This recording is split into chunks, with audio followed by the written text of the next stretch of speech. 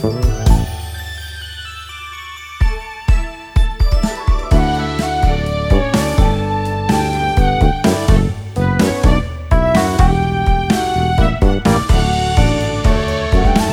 everybody. Welcome to RPGCast episode 400. Woo!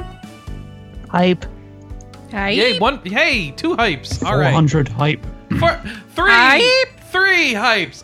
I'm your host, Chris Privateer, here with a bunch of people in no particular order. Kelly Ryan. Hello. Freaking stupid spreadsheets confusing me. Alice Wilkinson. I'm the reason this podcast is late. Yes. And Anna Marie Privateer. Good afternoon. Not joining us, apparently, for episode 400 are Cats. And Jonathan. Jonathan had to go to the office. Oh, lame. So, kind of out of his control. Darn, Jonathan. Oh. And he's talking about getting dinner, too, and I'm already hungry for dinner, and I don't know why. I just fed you lunch. I know, I'm a hungry person. And it was delicious. It was delicious. We had Vietnamese steak that was marinated with garlic and jalapenos and soy sauce. Yeah. Man, you eat better lunches than I eat dinners. Let's talk after the show, because I don't want to do like a HelloFresh commercial advertisement while we're on the podcast. Hey, so let's plug things. How about Extra Life? Yeah, tell them about Extra Life, Anna. Extra Life is a fundraiser that we do every year. There's lots of people that do it. It is at extra-life.org. It originally started as a guy called Doc. He decided to play video games for 24 hours straight to raise money for one of his friends that was really sick. She was very young, though she has since passed away. Yeah, long time ago. We do continue to raise money yearly for children's hospitals because sick kids need different things than sick adults. They're just not equipped with the life experiences that adults are, because they're kids. And because they're kids, they have to have their parents there, they have to have special doctors, and all that stuff costs money.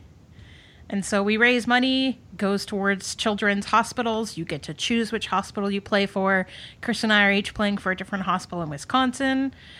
We have different people playing for hospitals all over the U.S. on our team. No longer Canada, because Sam abandoned us. Sam jumped teams again.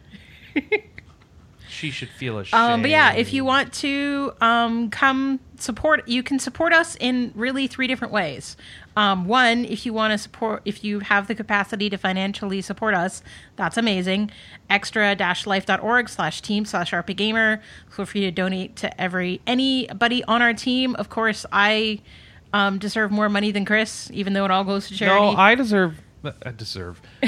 Give me more money than Anna. I should raise more money than Chris. That doesn't even matter. No, it doesn't, because it all goes straight to charity. It's going to the same charity for the two of us, too. So, or we have, I think, 4 other people on our team. And then, of course, join us. Second way, join us while we stream. So we are streaming on October 29th and 30th. We will be streaming 9 a.m. to 9 p.m. Central. That's 7 a.m. to 7 p.m. Pacific. 3 p.m. to 3 a.m. BST. And lots of time zones. Keep going. There. Let's get all the time zones. I like this. It's PST and BST are the ones that I can convert to very easily. So, come cheer us on. Talk with us in the chat while we're playing. Suggest games. Heckle Chris as he dies while playing Dark Souls, because that's just a tradition. Third way you can help support us. Tell people about what we're doing and tell people how awesome it is. And even if you can't donate, maybe you will reach out to someone who can, and that's awesome. So Extra Life 2016, October 29th and 30th. That's a Saturday and Sunday. It's going to be spooktacular. We're going to do some Halloween-themed stuff as well. Oh, are we now? Yeah, like Costume Quest 2. Mm-hmm. How are we decorating? Have we figured out how we're decorating? Well, see, my idea was to put out cans of pumpkin puree and see if people noticed. What are all these cans sitting there? I don't know. Well, they're going to notice now that you pointed it out. We have a built-in decoration. We have a black cat. What we're Okay. really looking for are good ideas for accessorizing the black cat, really. Witch's hat. Ooh, you could give him a little red bow like Gigi. I think you missed a point. It's a cat, so stuff Yeah. going on the cat I don't think is going to work. I Yeah. think stuff needs to go around or near the cat. Ah. Though I really I would don't like know, to see maybe- Simon wearing a hat. Also, we have a podcast sponsor. So, we have sponsorships now. Yes. Sort Wait, of. what? yes. I know. Isn't that amazing? So we'll do one up front and one at the end. So let me, All right. do the so, do the crate first. do you want cool stuff in your life that's themed every month? No, Yes. But you did. I did. You did for a year and a half, Chris. Oh yeah, I did. And in fact, we have bought these for other people because they are awesome loot crates. I have done that. And so Loot Crate is a themed crate every month where you get 4 to 7 items, depending on what kind of box that you get and what the theme is for the month. And the boxes can be turned inside out, and all of the boxes themselves are themed. So if you have ever thought about doing a monthly box service, try lootcrate.com/RPGamer, and that helps support us as a site. So wait, no, seriously, are we actually sponsored by Loot Crate We now? would, well, yes. Yes. There's networks Oh. and stuff involved, but try lootcrate.com/RPGamer. It's not sponsorship so much as offer codes. So they're not laying out code cash in advance. But if you go to trylootcrate.com/RPGamer, give Loot Crate a try. If you just go to lootcrate.com/RPGamer, it's not going to work. You have to go to trylootcrate.com/RPGamer. But yeah, that gets us monies. And it's a way for you to support the show and the site without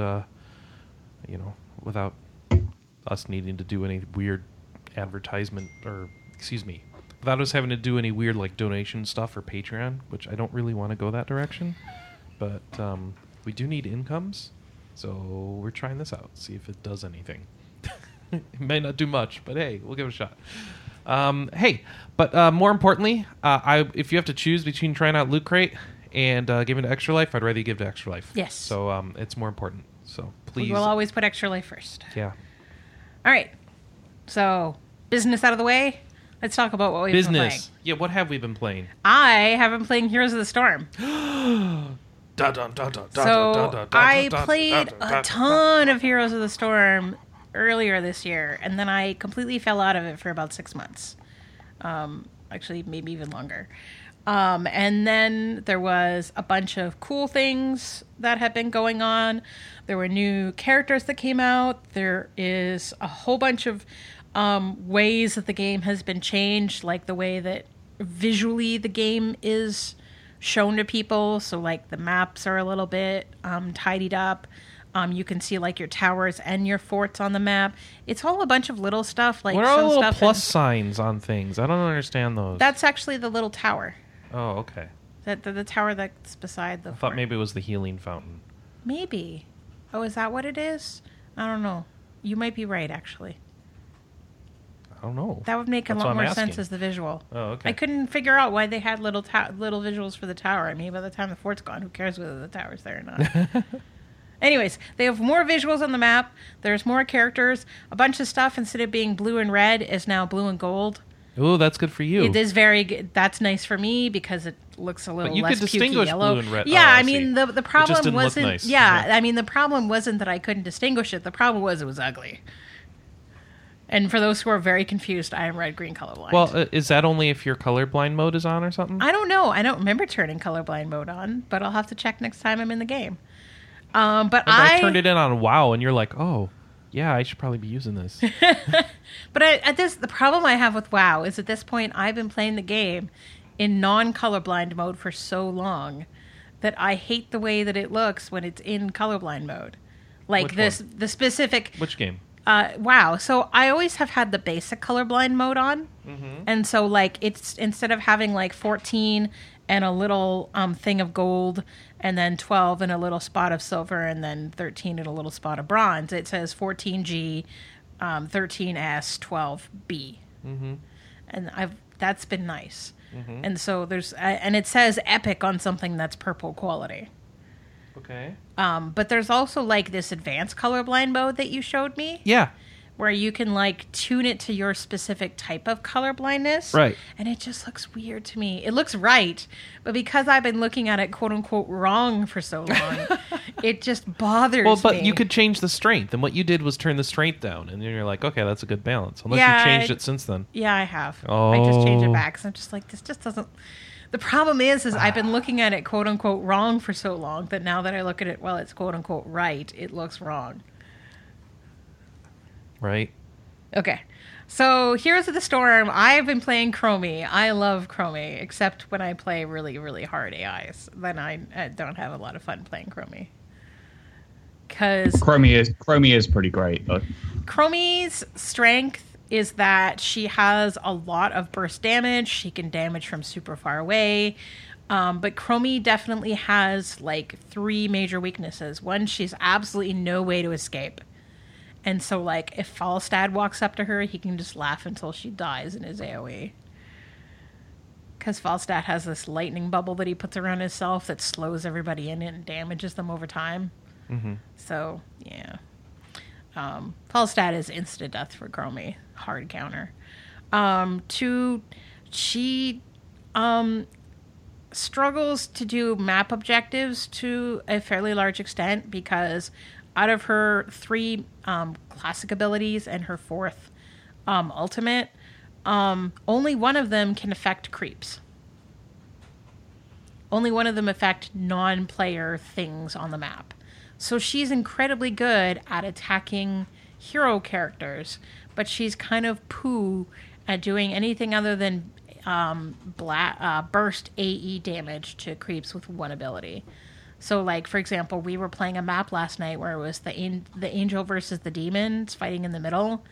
And I'm like, why would I even bother going to the middle? All I could do is stand there and auto-attack. Surely there's something I could better to do with my time. And so, yes. Chromie definitely has advantages and disadvantages. Oh, yeah, and her third disadvantage is she has, like, 3 hit points. You can count them. Yeah. I have literally walked out of battles with, like, sub 100 hit points and been like, well, guess it's time to Hearth. Whereas I would never go that low with any other character. So yeah, I've really been enjoying it. You just like Chromie because she's short like you. Let's be honest here. I like the way that she plays. You said she's no good in actual professional matches? Yeah, nah, she's crap for competitive. So, but I mean, so are a lot of characters, so I'm not really going to hold that against her. I enjoy playing her, and I play against the AI, you know. And sometimes I get terrible maps and I do like crap. But most of the time I'm the MVP of the game. Because I'm really good at siege damage, I'm really good at clearing creeps, and I'm really good at killing the bad guy. So, you know. You know. Oh yeah, and of course there's now an MVP system. That's what's up with that change. MVP stuff? So at the end of the battle, it kind of looks at what everybody does and sort of assigns them a best X. So, like, MVP is someone who had, like, the highest percentage in one of the very relevant categories, like the percent of enemies killed, percent of EXP contributed, stuff like that. And then basically, it's the cards from Overwatch matches. Yeah. At least that's what it seems to me, anyway. Yeah, no, it's exactly like Overwatch if you've played that. A lot of times I will see, like... Anna, what? How many times you played Overwatch? None, but okay. I've watched people play it. Okay. And I like watching the MVP videos because they're cool. All right. So there'll be like an award for most mercenary camps taken, most EXP gained, most siege damage, longest kill streak, et cetera, and so even if you don't get MVP, the chances are pretty high you will get some sort of accolade, and you can vote for people that you think did really good. And the votes don't mean anything other than, hey, I'm not a douchebag, and I think that you did something good contributing to my team. So it's like, whose line is it anyway? The points don't matter? Yes. Okay. Everything's made up, and the points don't matter. So yeah, Heroes of the Storm, I definitely have been enjoying playing. Other than that, I have been playing Dragon Quest VII this week. So that's what I've been playing. Yeah, so let's talk Dragon Quest VII. So my time to all trades, my time to job was 16 and a half hours. My time is going to be... I'm at that spot right now. I just got out of the little underground prison where... you get trapped in that spot. and I'm slowly making my way to the top, and I'm going to do like the next little part of that quest. But I've been playing it before I go to bed at night, and I went to bed really late, so I just kind of crashed without any real Dragon Quest time last night.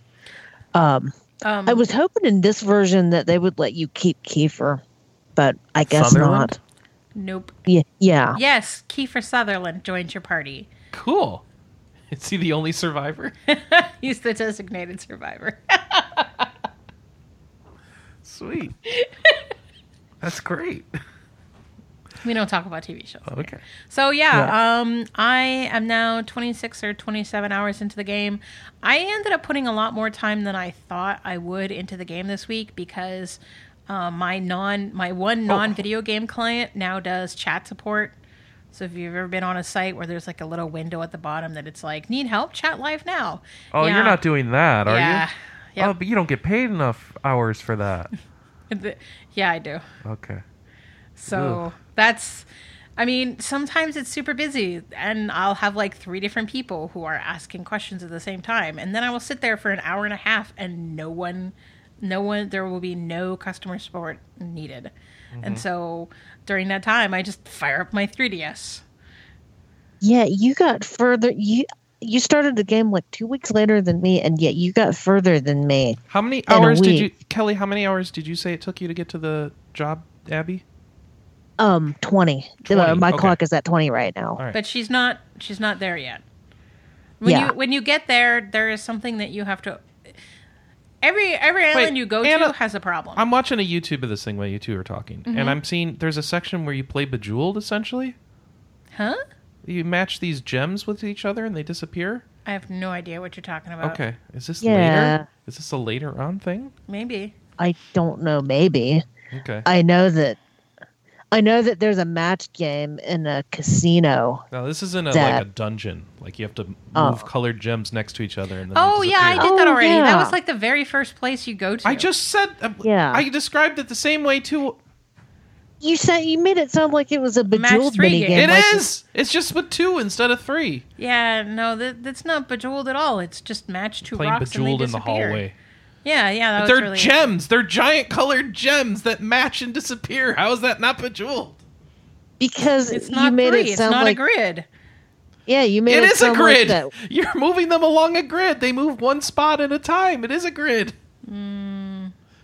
I think you misrepresented that, Chris. I think it's give up. 2 against 1 here. I give up. So right, Anyway. and so for those who aren't familiar with Dragon Quest VII, the sort of elevator pitch is 3 kids want to explore outside of their world, travel into the past, solve the problems of different islands, and once they have been solved, the islands get teleported back into the present time. Well, wait. From the past? Yes. So they get a time skip? Yes. Weird. And typically, when you see the island in the future, it kind of has like interesting references to the past, like so time the has one with- passed. Okay. Yeah. So Yeah. for them, time has passed. So basically, it's Well, a why catch-up does it game. disappear? Because God and the devil had a big fight, and the devil was going to lose, so he cursed the island into pieces and made them disappear. And God said, that's kind of cheating, but whatever. I'm going to make little tablets of each of these islands and scatter them everywhere so that someday someone can put all of the islands back together. And he also Okay. turned his best hero into stone to be resurrected someday. Mm-hmm. I haven't gotten there yet. I think I'm close, though. The hero is you all along. No, it's Melvin. Oh. Melvin? Yes. Melvin? Yes. have you His gotten name is Melvin yet? Melvin? No, but I'm really close. I think I'm like the island 'Cause- before Melvin. Who are you, Mervin? No, I'm Paws. Okay. They I'm the changed his fisherman's name. son.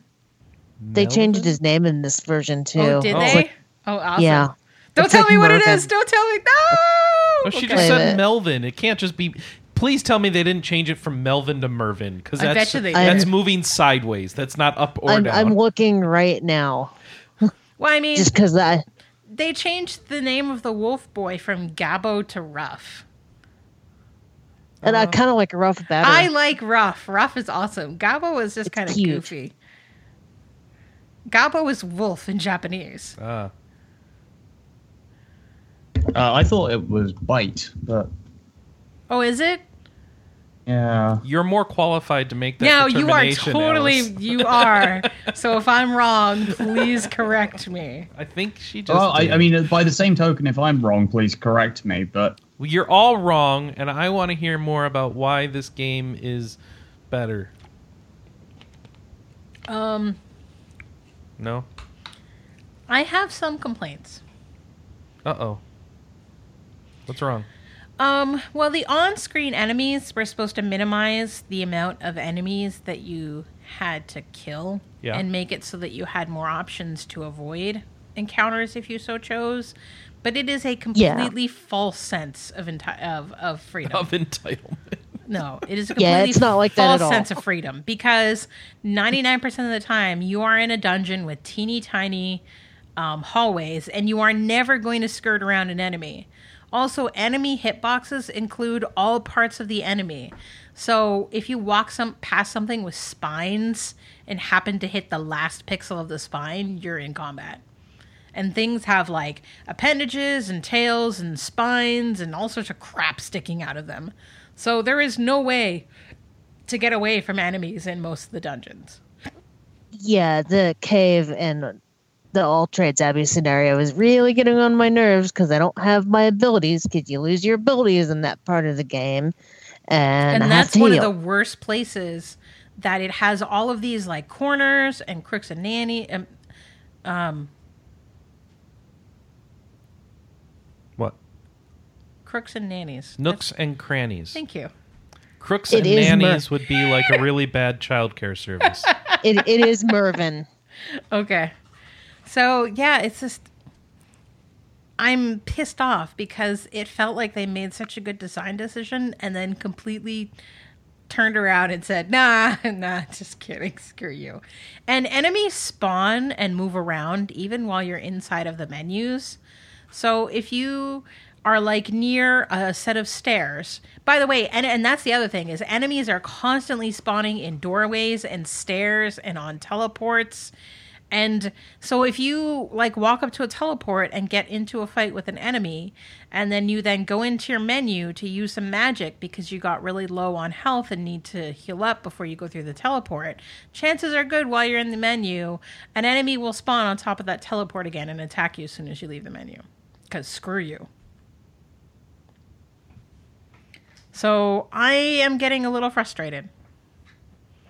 I am 99% sure I am also desperately underleveled. I am level 20.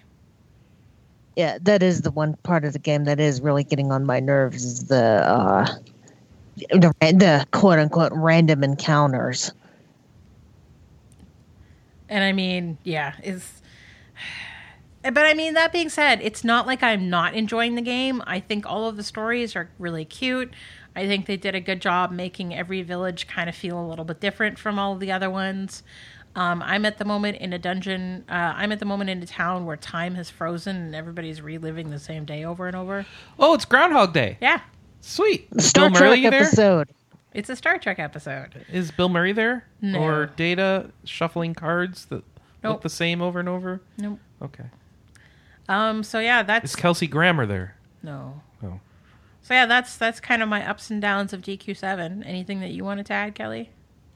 No, I'm enjoying it so far. I can't wait to get to the job system. I was really annoyed at the kind of bait and switch with the job system at the beginning where you're doing that quest, if you know what I'm talking about. I do.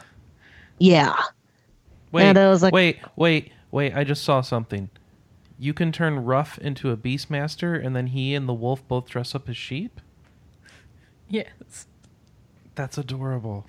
It's what I'm going to make up next. It's a wolf in sheep's clothing. It is a wolf in sheep's clothing. Well, Ruff is a wolf. Okay. So either way, it's a wolf in sheep's clothing. Wolf is a wolf and human in sheep's clothing. Yes. Or something. Yes. Who's his wolf friend? Where's he get that that's from? the wolf that raised him. Oh, okay. So Ruff was the last white wolf. Ah.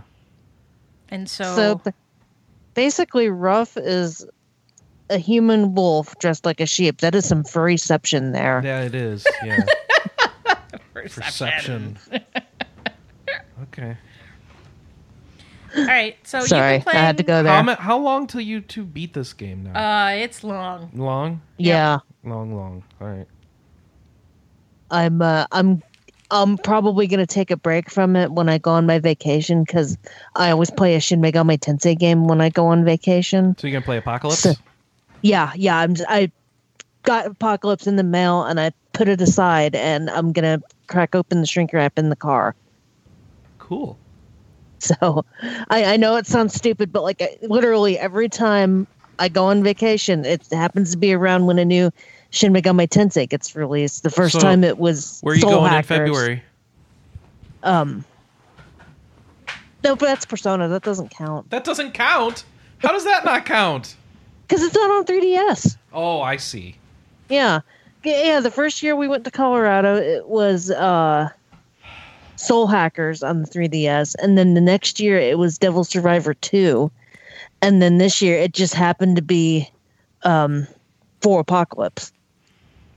We need to have you break out your Devil Survivor again, Chris.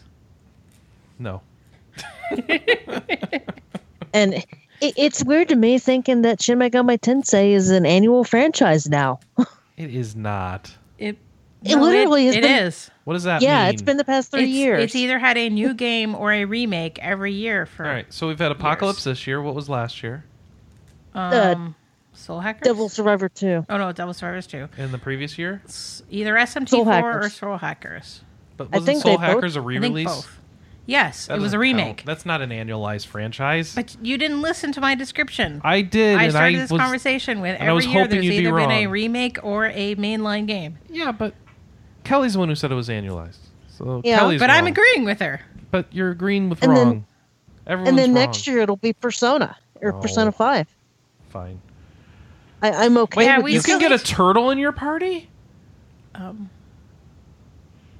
That's cool. In Dragon Quest? I've seen a so- turtle flying around on the magic carpet. I don't know what's going on. At one point, you can start getting monster hearts and turn into monsters and master them as a vocation. Okay. And I don't know anything about it other than that is a thing. Okay. And I'm pretty sure it's exclusive to the 3DS version because I don't remember anything like that from the PlayStation version. That's what I'm watching. A trailer of things from the 3DS version from All right. Nintendo.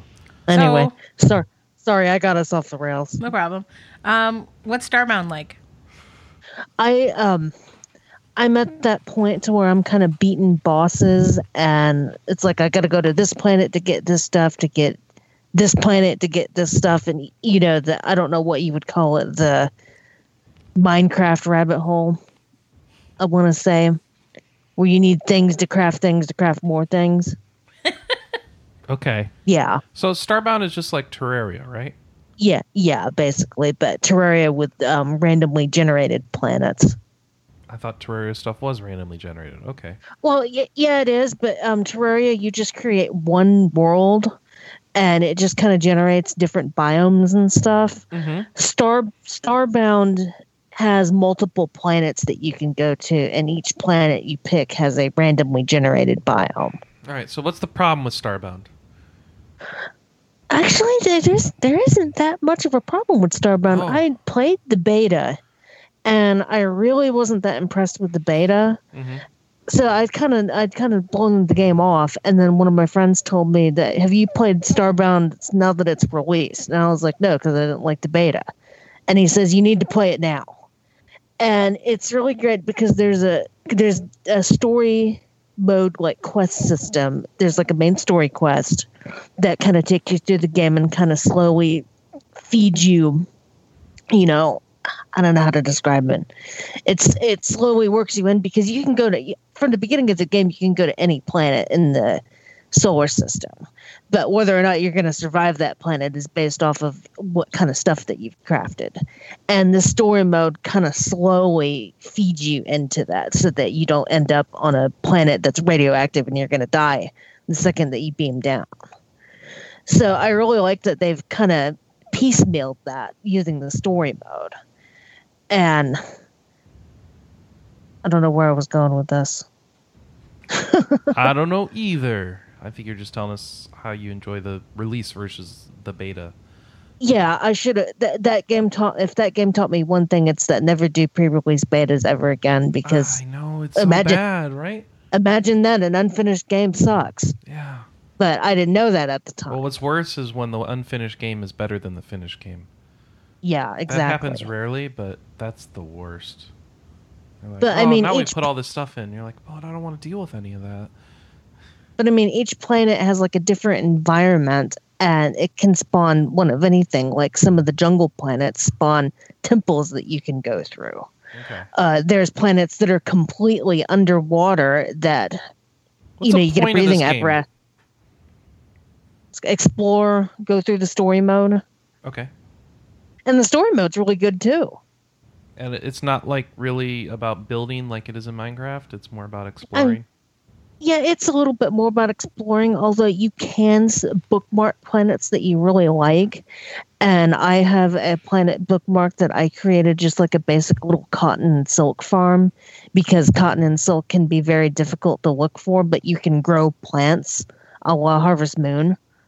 So I have a planet bookmarked so that I can do just that anytime I need those kind of crafting materials, and plus I need a place to stash stuff because your ship isn't very big when you start out, but you can get ship upgrades later to add more stuff. And this is not a shared online world, right? No, it's not, but there is online multiplayer. Oh, okay. So like you invite someone into your game or something? Yeah. Or? Okay. Yeah. I mean, I played an ungodly amount of Terraria, both on the PC and on my DS. And I think if this ever came out like on the DS, you'd probably never see me again. Oh. Well, that just makes Chris sad. Yeah. Well, hey, I hope Stardew Valley never comes out on the DS either, because then you will. Same thing. I have that on my. I bought that on a Steam sale, but I have yet to play it because that's going to be a rabbit hole that I'm. They just put out a big update too. Yeah, I know. Oh. It's tempting me, but I'm still. I still got WoW stuff to do. You can get divorced now. Yeah. Are you thinking about playing it when it comes to PS4, Xbox One, and Wii U? Maybe. Treyarch! Yeah. Well, I mean, it's combining Terraria and Harvest Moons, which are two games that are like crack for me. So. What, Starbound is or Stardew? Terraria was. Okay. And Harvest Moon is definitely crack for me. No, which is combining the two? I'm sorry. Is that Starbound that's combining the two? No, it's Stardew Valley. Stardew Valley? Yeah. That's not like Terraria. It kind of is. Oh. Okay. Yeah. Well. So with all that, everyone should go play all the farming sims for all their days. That's what I'm hearing. They're really fun. Okay. Check the list here. What's up next? We've got... Oh, something got deleted, Anna. It did. Oh, no. Something got moved down. Hey, am I up next? Yeah. Oh. Let's talk about Pokemon. Pokemon? Yep. Pokemon. I've been playing Pokemon. Which one? Is that it? Or is there more to that one? It's Omega Ruby. So, I mentioned this before. I've been... did I not mention this? I don't know if I did, but I didn't. I'm on a Pokemon hype. I'm a bit hyped for Sun and Moon for reasons I don't understand, I'll be honest with you. When is it out again? I'm just trying to figure out how hyped I should be. Yes. And Moon... Sun and Moon. Oh, I might actually have to allocate some money for that. Yes. November 18th in the US, at least. I already have my pre-order paid off. Global release, Chris. What? Oh, it's global? Okay. Yeah. So, no, it's 2 days later for... I thought it was 2 days later for Europe. I'm not buying it in Europe. I'm buying it in Japan. Remember, right. Region Lock 3DS. Right. I have to buy it on the eShop, which doesn't really matter because I'm pretty sure the game will come in English anyway. But yeah, it does. As soon as you load up the game, it'll be like, hey, what language do you want to play in? It doesn't matter what region that you buy it from. It's the same no matter what. Yep, which was same with Omega Ruby and Sapphire and stuff? So I've been playing Omega Ruby because I didn't finish it. It's like, well, I got to get through that. So I have been, what have I been doing? Okay, I have been trying to just blow through badges and make it so I can actually control the Pokemon I have in my party, because my party is all like these promotional Pokemon that I've been getting for various reasons, so they're all level 50 or higher. So for a while, I was just kind of grinding through gyms and just pressing the button and watching Pokemon fall asleep on me and kind of waiting for them to do a move and then win the match. So we're past that point now because I can control up to level 70. I still can't bring in any of the level 100 legendaries I have, but that's okay. So I take I'm going through. I'm through 7 gyms now. Oh no, 6 gyms now, and I'm kind of working on taking out. I think now it's the time where you take out Team Magma or something. I don't know. I can't keep straight. There's meteorites and magma and whatever, and so I've been trying to boost my progress through the game to make it as fast as possible. So I'm leaning on some of the stuff that they enabled with the networks and stuff. So what did I do the other night? I literally spent an hour or two just doing administrative Pokemon actions. Yep. So let me recount the life of a Pokemon administrator. That involves hooking up your games to the GameSync network and your Pokemon GL global link thing so that you're all connected with the website. Making sure you've gone through the Pokemon bank and evacuated all your old Pokemon from the old game into the bank. Making sure your Pokemon bank subscription is active, also very important. You don't want it to lapse for too long, then you might lose your Pokemon. Getting all the promo codes and promo Pokemon that are currently available for both game titles that you have loaded up in your 3DS, and you could go further, I assume. No, wait, I guess it's just those 2 gens right now that they're doing promo stuff for. So get all those Pokemon downloaded, transferred, and over to the same game. Okay. Then I had to go through and evacuate my Street Passes from Pokemon X. And the reason I do that is to get through all the Pokemon credit that I've built up on that game. And I had Pokemon credit in the game and whatnot, and I just get it so much because we do home pass at home, so we have constant street passing going on here. So I just have tons of Pokemiles in X, and I have none in Ruby because they took away the ability for street passes to give you Pokemiles in Ruby and Sapphire. Very frustrating to me, but it's okay because I still have, I guess I'm playing Y. I still have Y sitting around, and I can go ahead and get them out of that.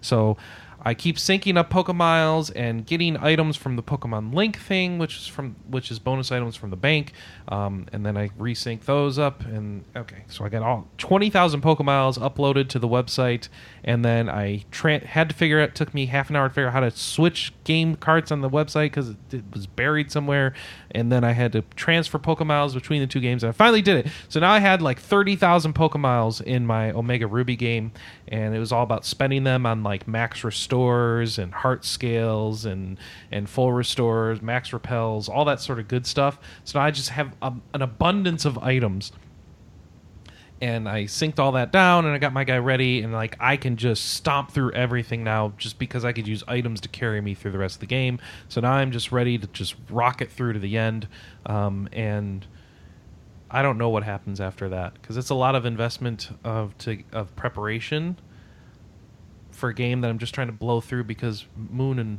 Sun and Moon are what I really want to play. So I don't know what I'm doing, and that's yeah. There's a sizable post-game story chunk. Yeah. Where you get Rayquaza and I think Deoxys. Oh, great. Yep. So yeah, you get to ride on a rocket and fight. Not rocket. Sorry, you get to ride on Rayquaza and fight Deoxys in space. Okay, that works. I'll go do that. It is epic. All right, that's a goal.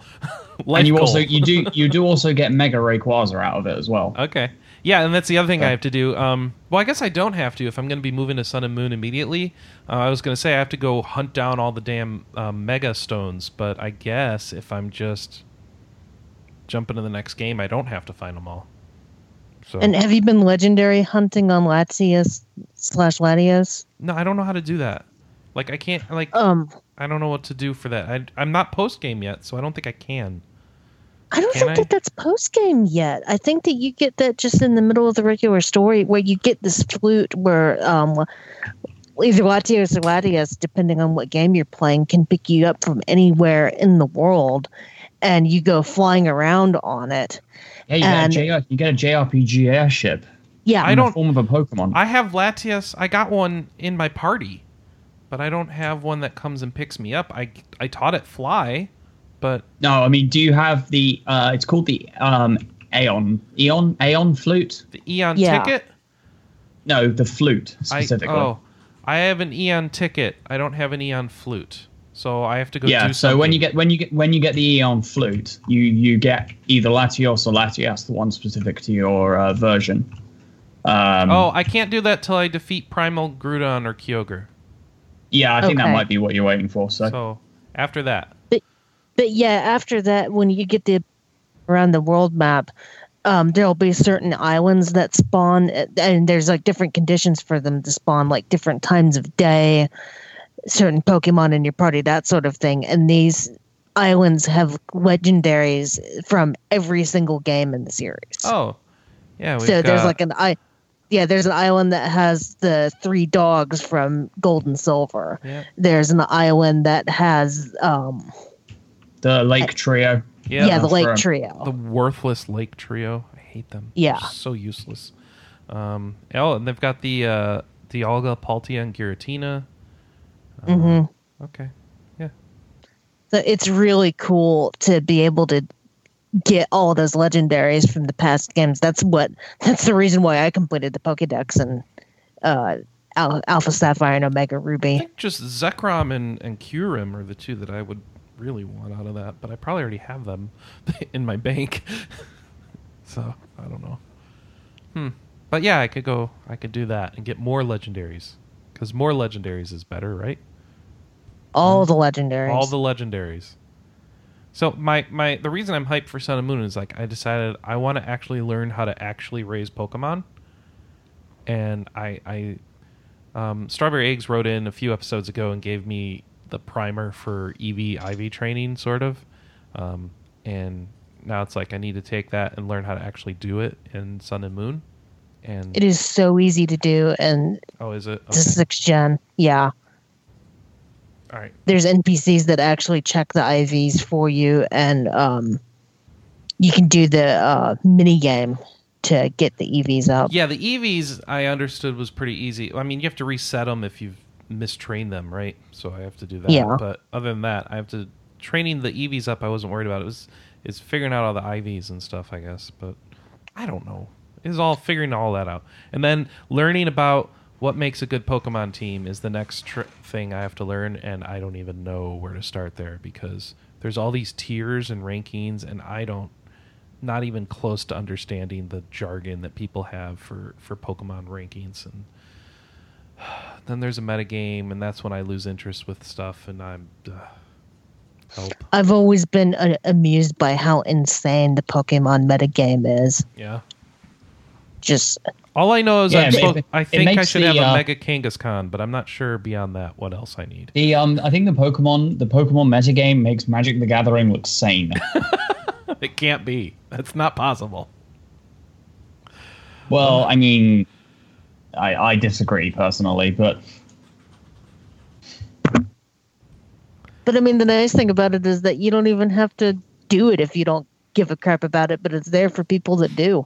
Well, I wanted to try and like actually play, like they have, now that these games are online, there's like tournaments and stuff in the game, and I don't know, maybe they're all just full of cheaters, but I figured I could actually try and play in one of those and see what that was like, but I don't know how that works, so I don't know. I don't know what I'm doing. I mean, if you want any idea how insane the Pokemon metagame is, somebody beat the Elite Four with a level 1 Rattata. Okay, that's just silly. Well, yeah. What moves did they tell? All right. Which games Elite Four are we talking about? Oh God, I can't remember. I'd have to look it up. It was a really specific setup too. It was like they taught him a move that let him survive with 1 hit point. There was a move that let him like counter the amount of damage that had been done, and then there was a move that let him go first. So here I'm watching this video of defeating Steven with the Rattata. And like, so they're just level 1 Rattata versus level 77 Skarmory. Which is a shame, because Skarmory is like my favorite Pokemon. It's one of mine too. Oh, right. Focus Sash kept it alive. What the hell?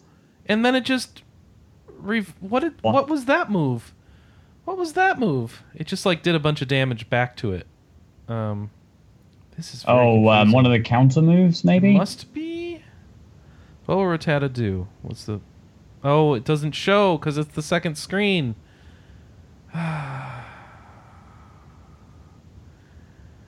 Pokemon.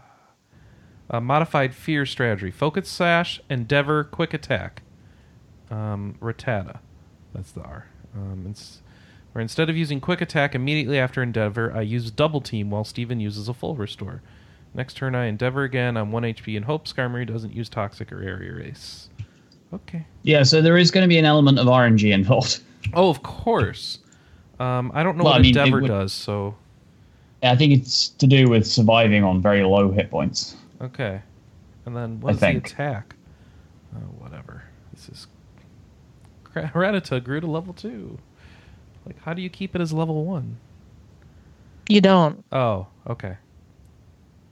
I thought you could give them items to... But then they wouldn't make it through the fight.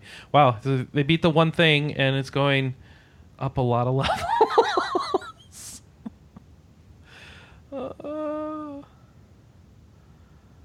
Yeah, Pokemon. Okay, this is gonna level for a while, isn't it? It ends up at probably 14, 15. Goodness, when's the next Pokemon come out?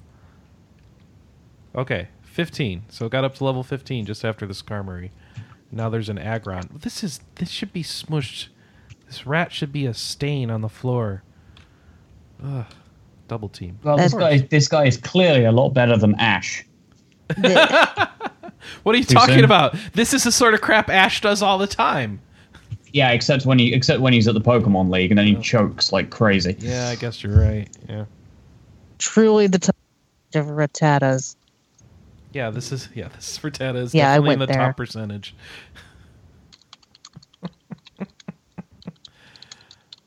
I also need to send you the strategy for power leveling and Ruby Sapphire, because there's a way that you can kind of cheese it with... I want all the Ruby Sapphire strategies you can give me, actually.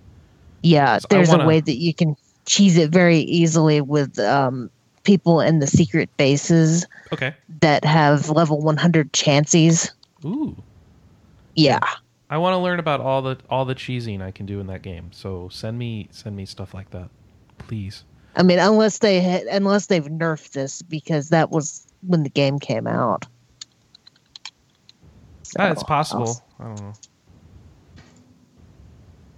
Oh, this Aggron just killed itself because it was confused. Good job. Oh, poor Rattata. All right, so what else we doing? This is some Dota 2 min-maxing, says Valisk in the chat room. Pokemon's more intense than I thought.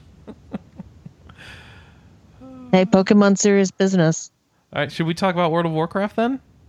Yes, I've been playing a lot of WoW because they've had a World Quest week. I still don't have World Quest opened up.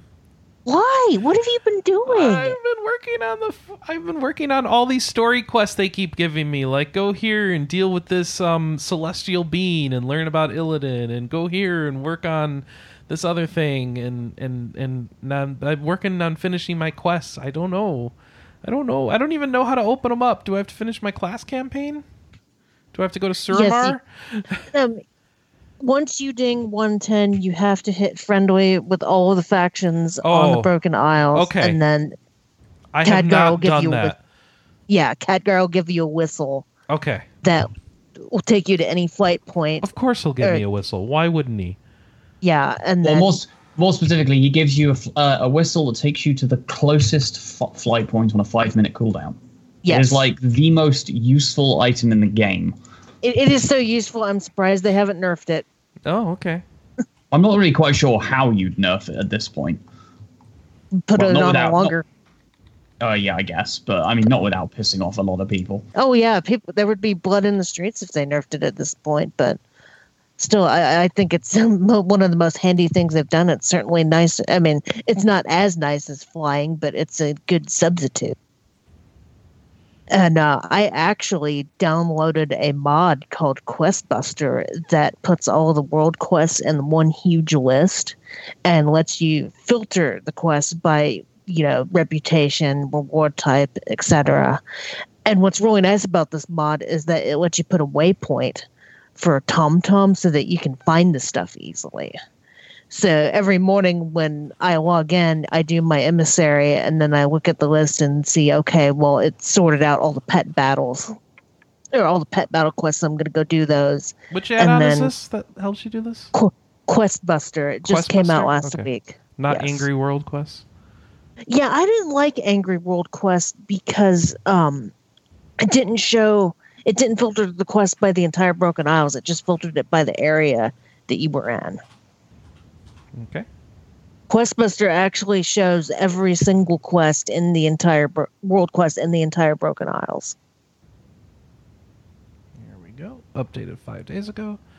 All right, so this is the one you like. All right. Yes, it is very good. I highly recommend it, especially when you open up world quests, because it can seem kind of intimidating when you get them because they're all over the place and there's so many of them.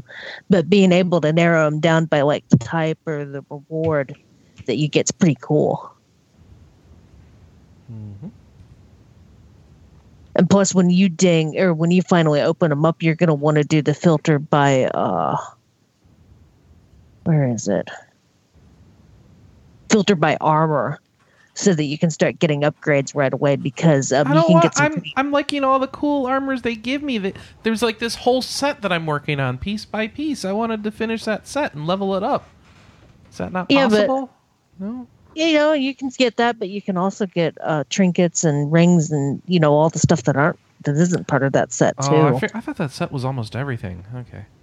No, trinkets, rings, the necklace, and stuff like that, and plus, you might want some alternate pieces while you're coming up with the order resources to pay for the upgrades too. Oh yeah, you're right. And not only that, if it's going to take you a while to get Suramar up to Exalted, that's the last piece. Yeah.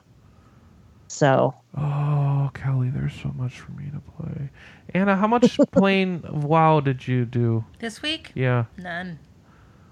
Oh, there's so much WoW. I know. And it's like good, and it's like it's a shame because there's so much other stuff to do too. Yeah, once I get the Suramar campaign done, because I want to say like 1,000 points left till I get Exalted, and I've got to go into Emerald Nightmare to kill Xevious for a quest.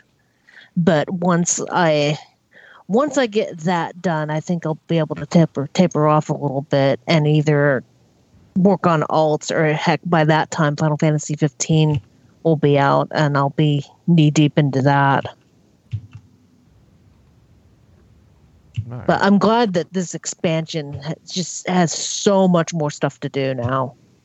There's so much stuff to do. And it's been so good. I love World Quests. I hope that the World Quests are working out. They're not getting repetitive or boring or anything? No. Okay. The nice thing about World Quests is that most of the time they're fast enough that you just kill your things and you're in and out of there. All right. Yeah, I hope that they go forward with this model. Yeah, because it's been nice. World Quests have basically been what little World of Warcraft I've been playing this week. It's just it's a really handy way to just hop in for like an hour and still manage to get some stuff. I mean, it is if you pick the right world quests, it's quite possible to do an entire set in 1 hour, maybe even half an hour, depending on where they are, what the quests involve. Yeah, and some of them are really fun. Like one of them, you ride around on a dinosaur. I've heard that one brought up a few times as like, dude, you ride around as a dinosaur. This is good. Yes, it's full of Jurassic Park references. There's also the one where you basically clean squirrels out of a town in whatever it is, the name of the forest place. Oh, jeez. You just have to go around. You just have to go around picking up squirrels. Okay. It's like I also taking like the bears one out where of you a make tree. wine. You make wine like an I Love Yeah. Lucy episode. It's Yeah, great. you jump around in a vat of wine. Excellent. I really should unlock World Quest, it would seem. You should. Yeah. Yeah, if you're 110, I would recommend getting to friendly as soon as possible with all of the factions so you can get world How do I quests. get to friendly?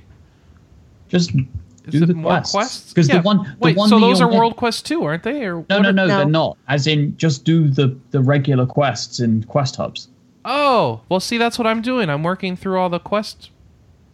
Like, I'm on But the Stormhind now. But I imagine if you are like not friendly with one faction, it's probably going to be Suramar at this point. Oh, If you okay. haven't met Suramar yet, I haven't done then anything in Suramar. Yep. yeah, because that'll be the one that you probably want to get to. You probably need to get to friendly because getting it everywhere else is fairly easy. Yeah. Okay. Yeah, if you want that entire set of armor, you're going to want to start working on Suramar ASAP. Well, Because my plan for was some, to do all four, like all the normal quest progressions and all the areas, and then go to Suramar, and then I would be ready for World Quests. But I guess I'm being foolish again. well, for some reason, and I think it's because it's meant to be kind of the end game campaign, Suramar's rep games are lower than the rest of them. Ah. So that's the one that you kind of need to be picking at the most if you're that interested in getting that last piece of gear. You see, I'm trying to focus on Suramar because in 7.1 they've got that mana saber mount that you get for being exalted, Ah, okay. and I really want that. I see a lot of hunters with Mana Saber pets. Yeah, I'm running around with one of them or two of them actually because I'm Beastmaster. Nice. But I also tamed one of the Mechano wolves last week. Anna, we need to play more WoW. Okay. And by need, I mean it's like the last thing we need, but we're going to do it anyway. I'm loving WoW this time around. It's very good. Yeah, it's like night and day between this and Draenor. But Anything that's else what I've that we been should doing. add on to WoW? And is anyone doing like heroics or endgame dungeons or mythic or Jonathan is, but he's not raids? here to talk about it. Okay. At some point, I need to get into Court of Stars and the Archway because I have quests there, but I have to rely on the group finder to do that. And because I'm DPS, there's no way I can. Whenever I see DPS slots open, it's always in a time when I can't play, which is Got it. frustrating. I've had some weird, like, there's certain times of the day where there's DPS needs, it seems. And I Yeah. like insta-queue for things. And it's like, I haven't figured out what they are. But, like, then I'll come back when I have lots of time and there's like, no. There seems to be way more people on. And then, like, that means that there's no need for DPS. So it seems Yeah, like if it you was go in the weird. middle of the night or early in the morning, there's more need for DPS, maybe? Yeah, I was incredibly weirded out the other morning seeing the DPS call to arms in Raid Finder, and it's like, oh, well, I've that's got to go to scary. work. What Yeah. does that even mean? Oh, weird. Technically, it means that the developers have done a decent job this time round of making people want to play tank classes. I need to. I've been saying this for years, and I'm going to keep saying it because it's still true. I need to learn to tank. I have no opposition to the concept of being the tank. I just don't know what I'm doing. See, in Mists, I leveled up a monk via dungeons by tanking, and I really got into it, and I really like it, but they've changed the mechanics so much that I don't know if I'd be able to. I need to go basically relearn it.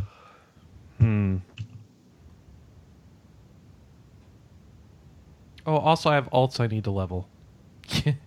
Because when's that happening? Yeah, I don't know which all I'm going to level. I don't even know how much work to do on the alts, because it's not like I want to do all the quests everywhere with the alts. Like, that's crazy. But how am I going to get them to the point where they're useful to me unless I do something? But what is it? I don't know. I know in 7.1 they're going to have, it's going to be a little bit more alt friendly where you don't have to be friendly with all the reputations to open up world quests. It's just as soon as you ding 110. Okay.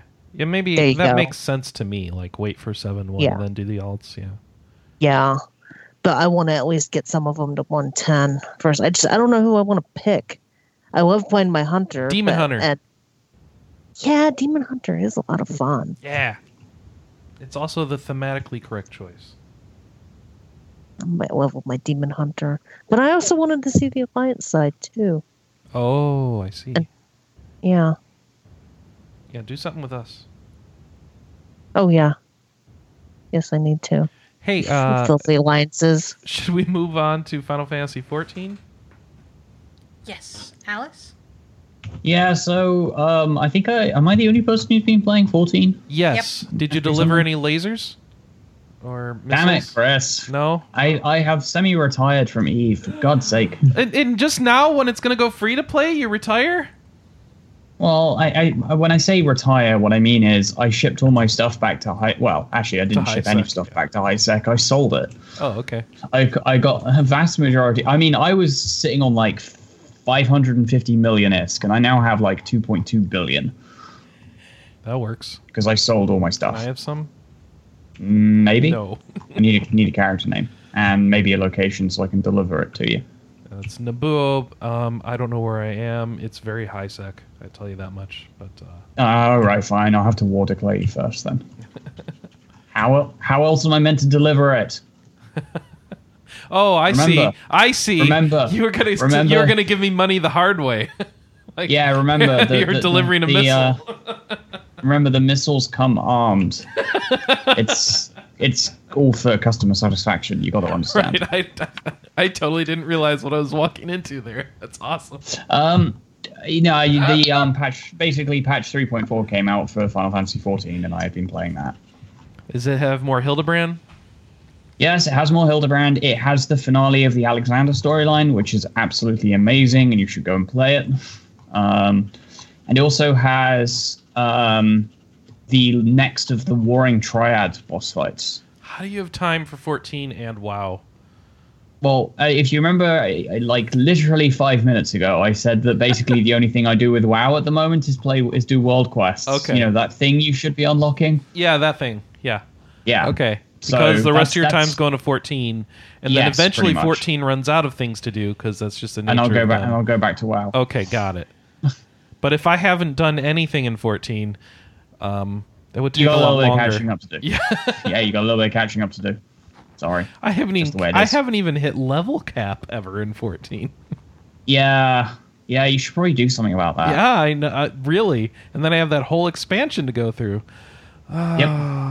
And then every time I restart 14, I always spend like 2 hours reading the lore of everything from the game version that got shut down, just so I understand where we're starting from in the new version. And it just... Well, to be fair, they're not actually using a lot of that.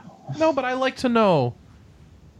I mean, admittedly, a character that only appeared in Final Fantasy XIV version 1 did make a sort of appearance in the latest patch. But like, there's a bunch of characters. He's mentioned in a flashback. The whole Scions of the Seven Dawns or whatever are characters from the first version of the game. Yeah, but I mean, they are still developed characters in their own right in Heavensward. Oh, okay. In Realm Reborn, actually. Reborn? Okay. So.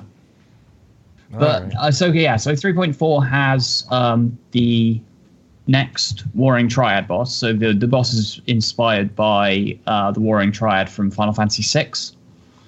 The previous game had Fiend, or Sephiroth, which is what he was called in the... what's his name? Zipper guy. His notes for Final Fantasy VI. Yeah, I think because in some of Nomura's sketches for Final Fantasy VI, Fiend was called Sephiroth, and they now have a boss fight against Sophia, which you would otherwise known as Goddess. Which means that I think it's Demon is the one that they're leaving for last, out of the three. I'm assuming people have played Final Fantasy VI and know what I'm talking about. I played 6. What are we talking about here? So you know the three statues? Yes, the goddesses. Yeah, the Kefka moves out of alignment. I don't remember those their are names. Yeah, so those are boss fights in 14. Oh, okay. They're boss fights in 6 as well. Yes. And also, the finale to the Alexander storyline, 4 pretty unique boss fights. The third of which, well, is probably one of Square's like most esoteric references to their own work yet. It's not even a Final Fantasy reference, kinda. There was someone posted on the 14 subreddit about it. In 1986, so this actually predates Final Fantasy, a small company called Square produced a game for the PC-88 called Cruise Chaser Blasty, which is according to Wikipedia, that's a it's Japanese title if I've ever heard it. Yeah, it's a mecha RPG. Ooh. From the late 80s. So you need to play this. And it's so Cruise Chaser Blasty, and the boss of Alexander Number 11. I can't remember the exact name of the map, but everyone calls it Alexander 11. Is called Cruise Chaser. And just reading through its Wikipedia page, this was the musical debut for one Nobuo Uematsu. Ooh.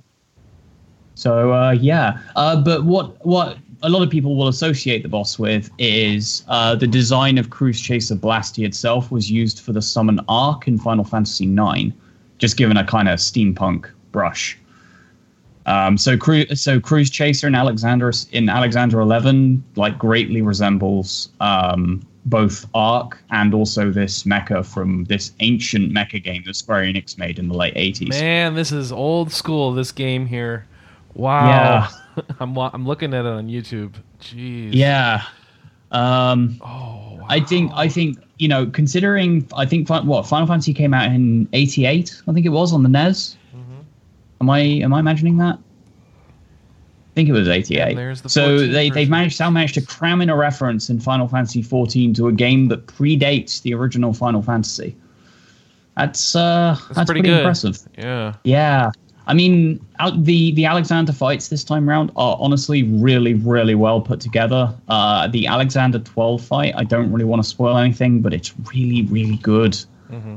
If you have the item level, go and do it. The music is amazing. I don't. Yeah, it requires like 230. I was on 210 when. You know what's weird about 14 and me? I keep buying the soundtracks for that game, and they're these weird things that are shipped on Blu-rays, and I have to find weird ways to get the song files off them. You do realize that if you put them on a regular PC, all of the I don't have a Blu-ray drive. Really? Yeah. Oh, well, that explains it. I kind of don't see the reason to have a spinning drive anymore. Yeah, so if you actually put the Blu-ray in a drive that can read Blu-rays, the files are just on the disc. Yeah. In MP3 format. But they've done a weird thing where you can, in like PS4s and PS3s, you can put them in there and get the files off in a weird way. It like starts up a web browser, and then you can connect to your PS4 and download the files. It's really dumb. Yeah, I mean, the files are basically the same if you connect it on PC. It's just that you can take the zip files straight out. Yeah, there's always one and there's always one. There was one on the original on the Realm Reborn soundtrack that was even password protected. Oh, what? Yeah, it was like a teaser of the next soundtrack. Nice. So they put in on the Realm Reborn soundtrack, the hidden track is the remix of Battle on the Big Bridge, Gilgamesh's theme, which then made a proper appearance on the Before the Fall soundtrack, the next one they released.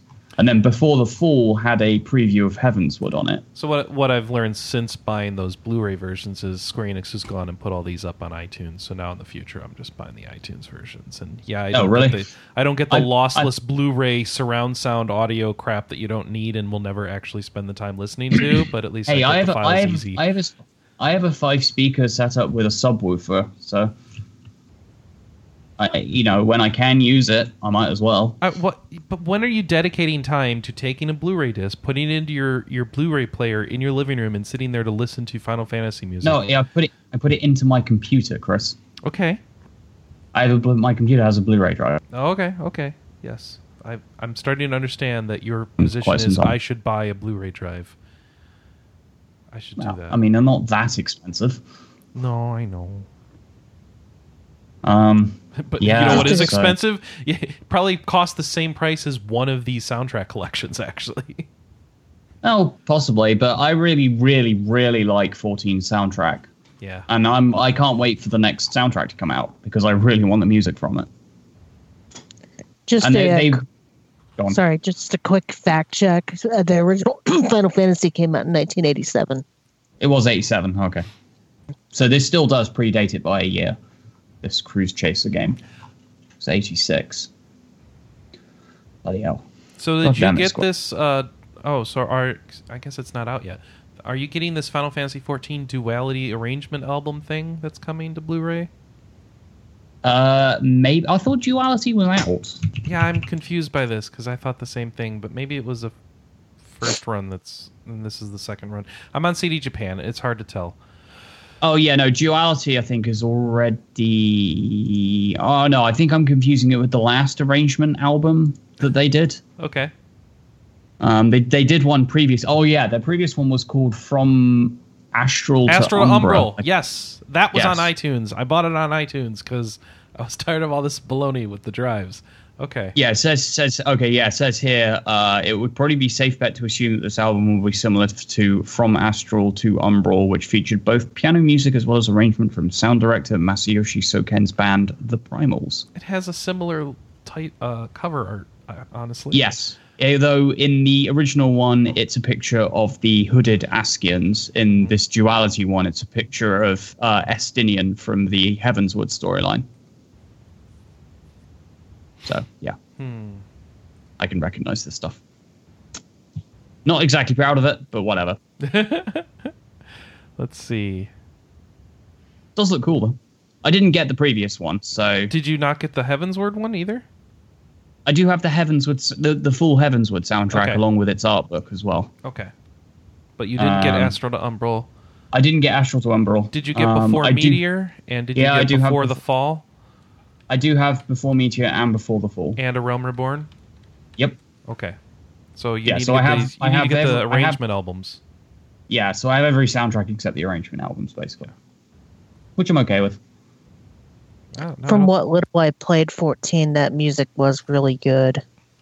Yeah, Soken's music is really, really good. But it also kind of helps that 14, especially some of the newer stuff, actually reuses stuff from the original 14 soundtrack, which was done almost entirely by Uematsu. So you get a double dose of good music. Stuff, huh? I think when the inevitable Legion lull hits, like a year from now, I'm going to have to buy Heavensward and actually go through that. Well, I don't think you're on my server, and unfortunately 14 doesn't have cross-realm, but if you were, I would have definitely offered to help. Which server are you guys on, Leviathan? Leviathan. Yeah, I think I rolled on that one. Oh, did you? Oh, okay. I'm pretty Well, sure it's been a while. If you ever need any help. Yeah, thanks. Well, that's me. That's a good thing to settle episode 400 on for me, I think. Yep. Whew. News time? Is it news time? I think it might be news time. Okay, so we have a story about somebody who grabbed someone by the mikote. No. Oh, okay.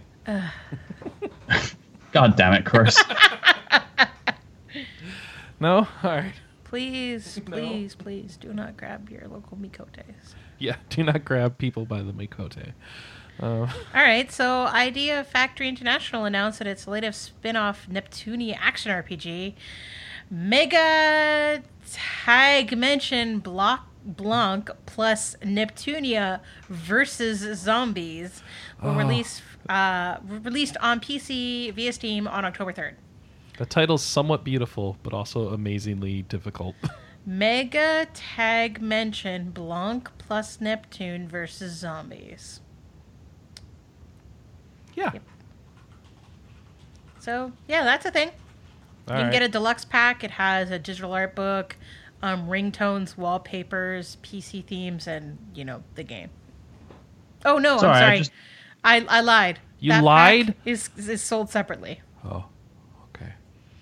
You shouldn't lie to our listeners. Sorry, I just remembered there was a game I forgot to talk about. Hold on. Tell me what it is, and then we can decide if it's worth derailing now. Planet Coaster. Okay. I don't know what that is, but the name is enough that I'm like, I want to hear more about Planet Coaster. What's Planet It's basically Coaster? It's the spiritual sequel to Roller Coaster Tycoon 3 done by the people who developed Elite Dangerous. Oh. I'd heard about this. It's supposed to be really good. Yeah, it is. I'm enjoying it. It's basically the game comes out in November, but as a pre-order of the special edition, I'm just doing the alpha stuff. I've made some pretty crazy stuff, but I think in this case it might be better to look at some YouTube footage, because there are some really crazily creative people out there, and I am not one of them. So yeah, go do that. We return you to the news. To the news. Beep, beep, beep, beep, beep, beep, beep. Beep. And I'm out. No, don't be out. We need your No, input. I'm still here. Okay. There's a review of the Vita release of Megatag Mention Blockflux Neptune V's versus Zombies. If you want to get a sense for whether or not you want to look at the PC release. Excuse me. All right. So, Bandai Namco announced a crossover RPG. This time, it's Sword Art Online and Excel World getting together. I don't know anything about Excel World. The two series that I think canonically exist in the same universe anyway. Oh, do they? Okay. Yeah. From what I remember, someone saying Excel World set about 50, 60 years after Sword Art Online or something. It's been a long time since I saw Excel World, okay? Like, quite a long time. I don't know. It's been, I haven't even watched all of Sword Art Online yet, let alone Excel World. To be honest, I think as far as Sword Art Online goes, I don't think you're really missing much. But oh, really? Oh, that's too bad. Well, as far as the whole MMO anime goes, I think people would probably prefer something like, I don't know, Dot Hack or something. You mean the other one? Well, there only one other big one? I think people prefer Log Horizon. I've never even heard of that one. Okay. Well then. Yeah. Sorry, I got distracted by the Square Enix store where all of these soundtracks for 14 are available. Well, you have at least one of them already. Yes, I have a few of them already. Okay. Well, at least one of them you have is autographed. You're welcome. Yeah, thank you. That was before Meteor.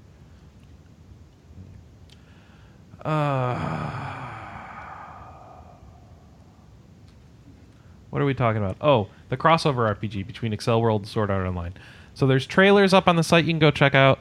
It's going to be coming out for Vita and PS4 in Japan.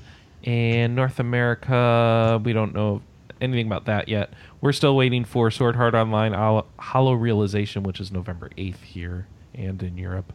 So, let's see. Oh, the trailers are for Hollow Realization as well. I'm sorry, I got that confused. So, it's an action... So, the crossover RPG, though, back to Excel World versus Sword Art Online, it will be a action RPG. So, big surprise.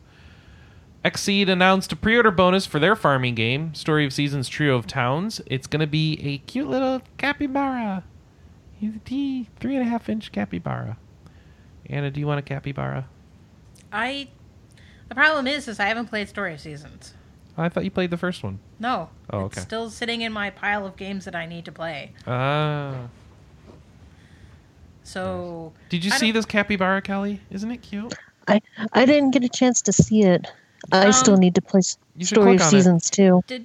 Have you ever seen the Angora rabbit that they included with the first Story of Seasons?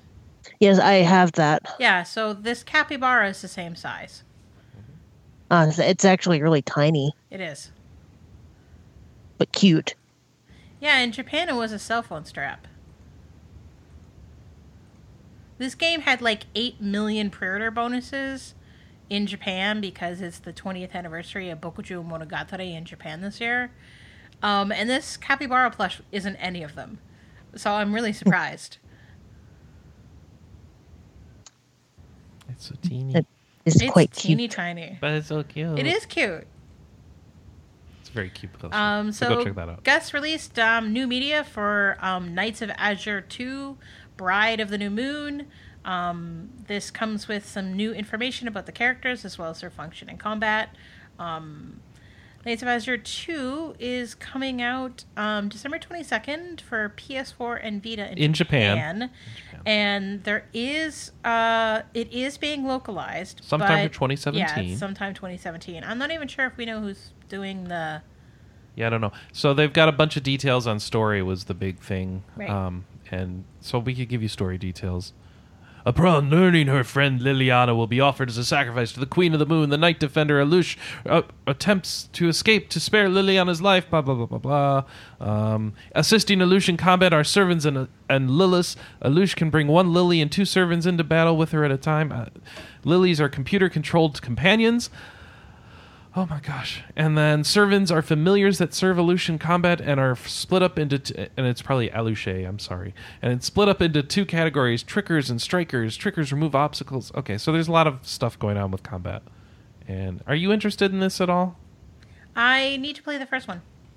I need to finish the first one. Apparently it's not super long. Like, it's less than 20 hours. So it's kind of one of those things where it's like... She's got a kitty cat with her! I probably would just start playing it on a Sunday and kind of bang it out over the weekend. So it looks like the familiars might be little kitty cats and stuff. So I don't know what's going on. Anyway. Oh, kitty cats! My relevance just peaked. So in the latest He Said, She Said, Bethesda announced that they were going to start doing mods on consoles. A while back. And then they came out on the Xbox One, and Bethesda was like, they're not coming out on PlayStation 4 because Sony's a poopy head. Yeah. And there was sort of some back and forth because some unofficial stuff leaked from Sony that said Bethesda's the one that backed out because they didn't want to verify every single mod. And so this week, they have finally come to an agreement. Skyrim and Fallout mods are coming to PS4, but they will only be permitted to have in-game assets. Yep. So no My Little Pony Dragons, no Randy Savage, oh yeah, and stuff like that. Mm-hmm.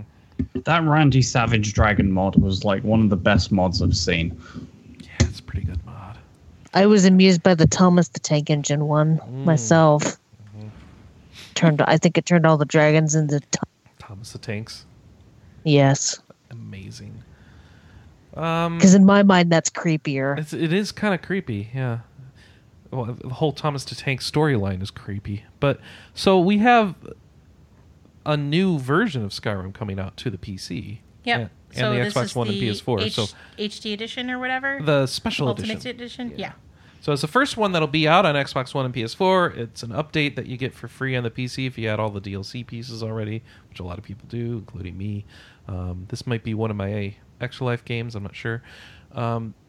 So what is the first one that's coming out soon? So I guess it's going to launch Fallout. with the Skyrim mods, it looks like, on PS4. Okay. And then Fallout 4 is later. Oh, okay. Both games will also be patched to take advantage of the PS4 Pro. Yeah. All right, so we got new information for Valkyria Azure Revolution. The battle demo version 2.0 came out in Japan. In addition to the new details and associated screenshots they put out, they also did a new trailer showing some early story scenes. And they basically want fans to try and guess who the voice actors are. Well, in Japan at least. Right. Yeah. More Japanese news. Lots of Japanese news this week. Yeah, because Japanimonium's on a little bit of a break because Gaijin's daughter was born super early, and so he's taking care of her. Man, so this has all been hiding in Japanimonium? Yep. We should just have that be... All right, never mind. I can't dictate editorial. All right, Pokemon Block. Pokemon Black? Block. Pokeblock. It's the Pokeblock. Go get your Hoopa. The Pokeblocks are something I need to go make. I need some berries. Yeah. And we make some Pokeblocks. Hey, Chris, did you go get your Hoopa yet? I did not get my Hoopa. Go get your Hoopa. Do you know how to get a Hoopa? No. Tell me how to get a Hoopa. I'm going to tell you how to get a Hoopa. All right. First, you need X, Y, Alpha, Sapphire, or Omega Ruby, any of those games. And then you go in and do the mystery gift, and instead of getting it off the internet, which right now you will get a Keldeo, if you go to enter a code for your mystery gift, you put in 2016 Hoopa, 2016 HOOPA, and you'll get a Hoopa. in North America. I don't know what you do in like Europe and other countries. Maybe they have other codes, or maybe they some have of them their work. own codes. Yeah. Okay. The Hoopa arrives at level 50 and carries a smoke ball. Its magician ability lets it steal an item from an opposing Pokemon when it hits it with a move. It knows Astonish, Hyperspace Hole, Nasty Plot, and Psychic. So a whole bunch of... Sorry, go ahead, Kelly. Oh, funny story about Hoopa. Oh, yeah? The last year when they were distributing them at McDonald's, and my husband and I didn't want to be curmudgeons that just walked into the McDonald's and, downloaded our Pokemon and then walk out. So we sat in the parking lot, and the only parking space that was open, for some reason, like the Wi-Fi reached my husband's DS, but not yours. Mine. Oh no! Yes. So we were like driving around the parking lot like idiots so that I could download mine. Why didn't you just hand him the 3DS? It for some reason it wouldn't work like that. Oh, okay. I don't know why. All right. So, like, we're driving around the parking lot trying to find the right signal, and we could tell that their little Wi-Fi hotspot was in the play place. Uh-oh. So we had to have him. He actually went through the drive-thru and ordered something, which gave me just enough time to download my Hoopa. Next time, just go in. It'll be less weird. Only slightly less. We didn't want to get out of the car. That, and I think we had the dog with us. But anyway, that was the story. Drive like by that story. Hoopaing. Drive by Hoopa. Drive by that goes Hoopa. on the title list. Drive by Hoopa. All right. So, Pokemon Sun and Moon. Sun and Moon. Are going to be coming out next month. And it's going to be all the hypes. So let's talk about a few things that happened with Pokemon Sun We and got Moon. to see the awkward teenage forms of a bunch of the starters. Right. So Dartrix, Torracat, and Brionne. And I think Brionne kind of broke the internet and proved that it's just a little bit sexist. It is? Yes, because people have determined that Brionne is not an acceptable Pokemon because they are quote-unquote too feminine. But yet they had no problem I'm with confused. Gardevoir. I don't understand. I thought the goal was to be more tolerant of people to be as feminine or masculine from traditional means as they desired. And meanwhile, Braxion is quietly laughing and flipping the bird. And Brionne is not allowed to be feminine now? I don't know. How dare you be feminine? People are very uncomfortable with Brionne. I mean, is she doing something that's, like, degrading to herself in some way? They're wearing a skirt. That's too feminine? No. So I'm so confused. You know how the baby seal has like that little bit of fluff around its tail? Yeah. Well, in Brionne, it moves up to sort of the waistish area, and there becomes more of them. Okay. Yeah, no, I'm looking at it. It looks like she's wearing a skirt. And that's okay. Not necessarily a female Pokemon. That's male or female. Oh, I see. So we can't have male I don't exactly have a problem with this. Well, You're biased. yeah, you are slightly biased. I don't understand why this is a controversy, but Hitmonchan wearing a tutu is just fine and dandy. Who can only be male. Yes. I don't know what's happening anymore. I actually can't remember the last time I wore trousers. So Torracat is the evolved form of Litten. It has a bell. But if you pet it, it burns your hand. The bell is not like a metal bell. It's a floating. It's on fire. It's a floating fireball. Yeah. It's kind of amazing. And so, of course, they showed off like petting, like the Poke Ami game. And so, like, there are different ways. You're going to say what I just said, aren't you? Yeah. I just said it, though. Yeah, but I'm going to use a different example. Oh, okay. If you pet Dartrix on his, like, leaf that flips over his eye, he gets very perturbed. Well, it's like its hair flip. Yeah. It even flips the hair out of its way. Yes. And then it goes right back there. Yes. It's great. And Torracat does the kneading thing that cats do. Yep. And people are freaking out about it in a good way. Don't touch its ball because that hurts. Yeah. It actually lights your hand on fire. It gets mad at you, too, if you do it. On top of that, they also announced that a special demo version is coming out. It'll be available on the Nintendo eShop October 18th in North America and Europe. And so here's the thing is, when you start playing the demo, you get a Greninja. And as you slowly bond with the Greninja, eventually, once it reaches maximum bond Bondageness? I don't want to say Yeah, that. maximum bondage. Yeah. When its bond reaches its peak. I don't know how to say Peak that. bondage, yep. It stands up and becomes Ash's Greninja. Yeah. Can we use the term peak bondage as one of the potential show titles? Okay, yeah, all right. I'll put that under Cool. maximum bondage. Yeah, peak bondage. So, Got it. It I mean, that's a Greninja really has good battle name bond. for We're gonna need more blanks down here for potential show titles. that's a really, really good title for a Okay. 400th episode. Peak Also, bondage. digital review copies are out for Pokemon Sun and Moon because we know that the game is 3.2 gigs big Yeah. in size. Yep. So that's you may need a bigger memory card if you've got anything else on it. So you may want to think about that if you're downloading. That's all. So good to be aware of, since some people have systems that came with 4 gig cards way back when. That's not gonna. I mean, it might fit. It's not gonna go well. I actually have the pack pre-ordered and paid for. I think we Nice. do too. We do, yeah. And I'm glad that the dual pack comes with Pokeballs this time around because I find that infinitely more useful than potions. Potions, yeah. Well, it didn't matter in X and Y once I started getting these Pokemon stuff running in, but I guess if they've closed that loophole, I don't know what I'm going to do this time. If I have to make money the old-fashioned way that makes you wait until after you beat the game, what's the fun in that? Ugh. I hate buying 10 Pokeballs at a time is what I'm saying. Or I want to buy like 100 of things at a time. First Pokemon problems. Thank you. Thank you. All right. Turn-based RPG. That's the end of the Pokeblock, by the way. I hope it was yummy. Turn-based RPG, Unlucky Mage. You heard of this one? No, but I think this is... It's EXE Creates Yeah. game. Well, and I hate saying this. Yeah? I hate myself for saying this. Go ahead. I'm pretty sure this is an RPG Maker game. Oh, no. It's coming to 3DS eShop Yep. this fall. But it looks cool. And it is turn-based RPG, so it's like traditional. It's got a map on the bottom screen to kind of guide you to where your cave entrances or treasures are or something like that. I don't know. It looks very traditional from the few screenshots we have here.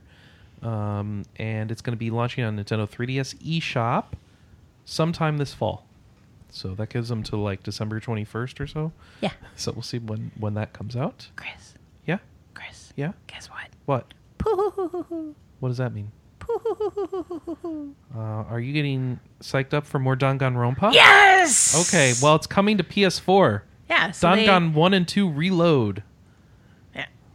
It's coming out in North America and Europe in 2017. It'll have the first 2 games. And what about all the other games? I don't know. Well, Guess there's not. only 3. Okay. There's Danganronpa 1, Danganronpa 2, and then the one that isn't a mystery game. What is it called again? Hang on, let me look it up. So that will bring... So Something just to remind you, these games have come out on Vita, Apple iOS, and Android, and now PC. And also PC, and now PS4. So that's a lot of platforms these things have made the rounds to. Not bad for visual novels. Yeah. Ultra Despair Girls. Oh, right. And that was Vita? Yeah, Vita. Okay. So here's my dilemma, Chris. What's your dilemma? There's a collector's edition. Oh, there is? Yes, What and do it you has it has both of the games. And it has a Monokuma sticker that says, "Sorry, I was born stupid." Okay, that's pretty great. Isn't that awesome? And it has a Monokuma coin. It has a 40-page hardcover art book. It has the PS4 version of the game. It has a 2-disc, 27-track soundtrack, and Monokuma sunglasses. I didn't even see any of the special edition stuff. So this is only available on the NIS America store. It's $59.99, and I kind of really want it. Okay. So get it? Okay.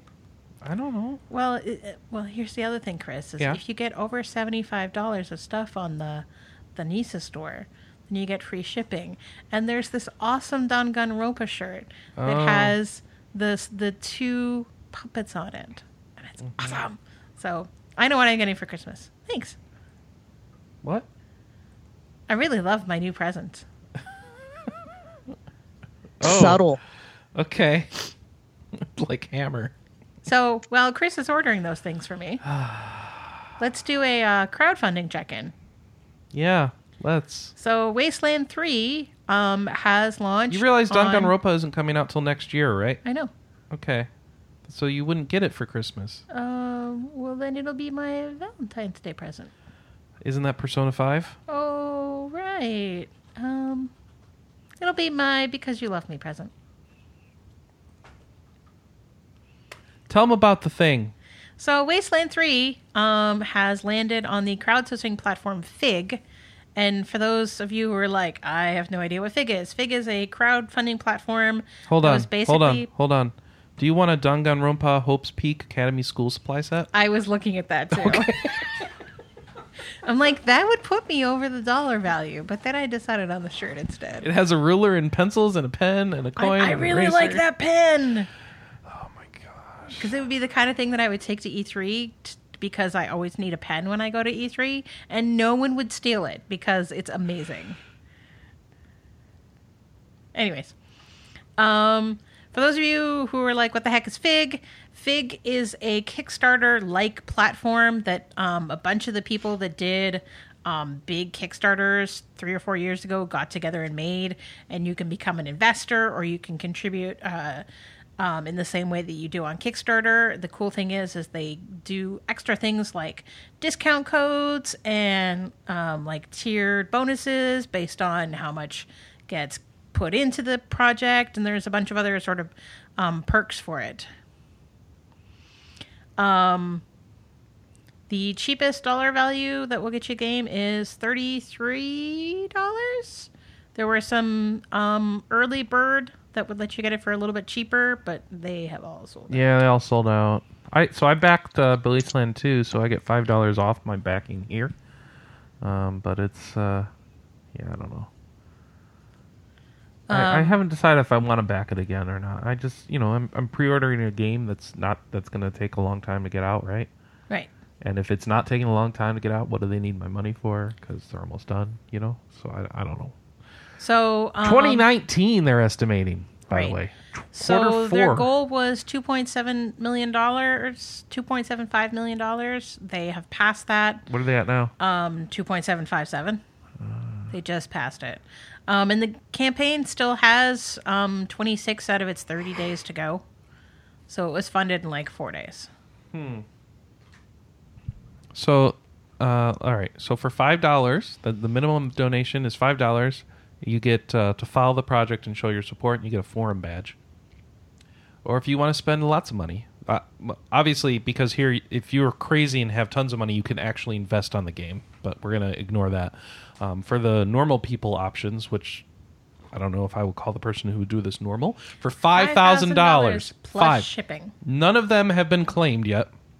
You get all the physical and digital goodies. You get to design a unique encounter with our guidance, name and describe the NPCs, help us decide how the encounter begins and where it takes place, pending approval, of course. So, of course, here's all the goodies you get. Okay. Forum badge, Wasteland 3 digital copy plus early access, PC only.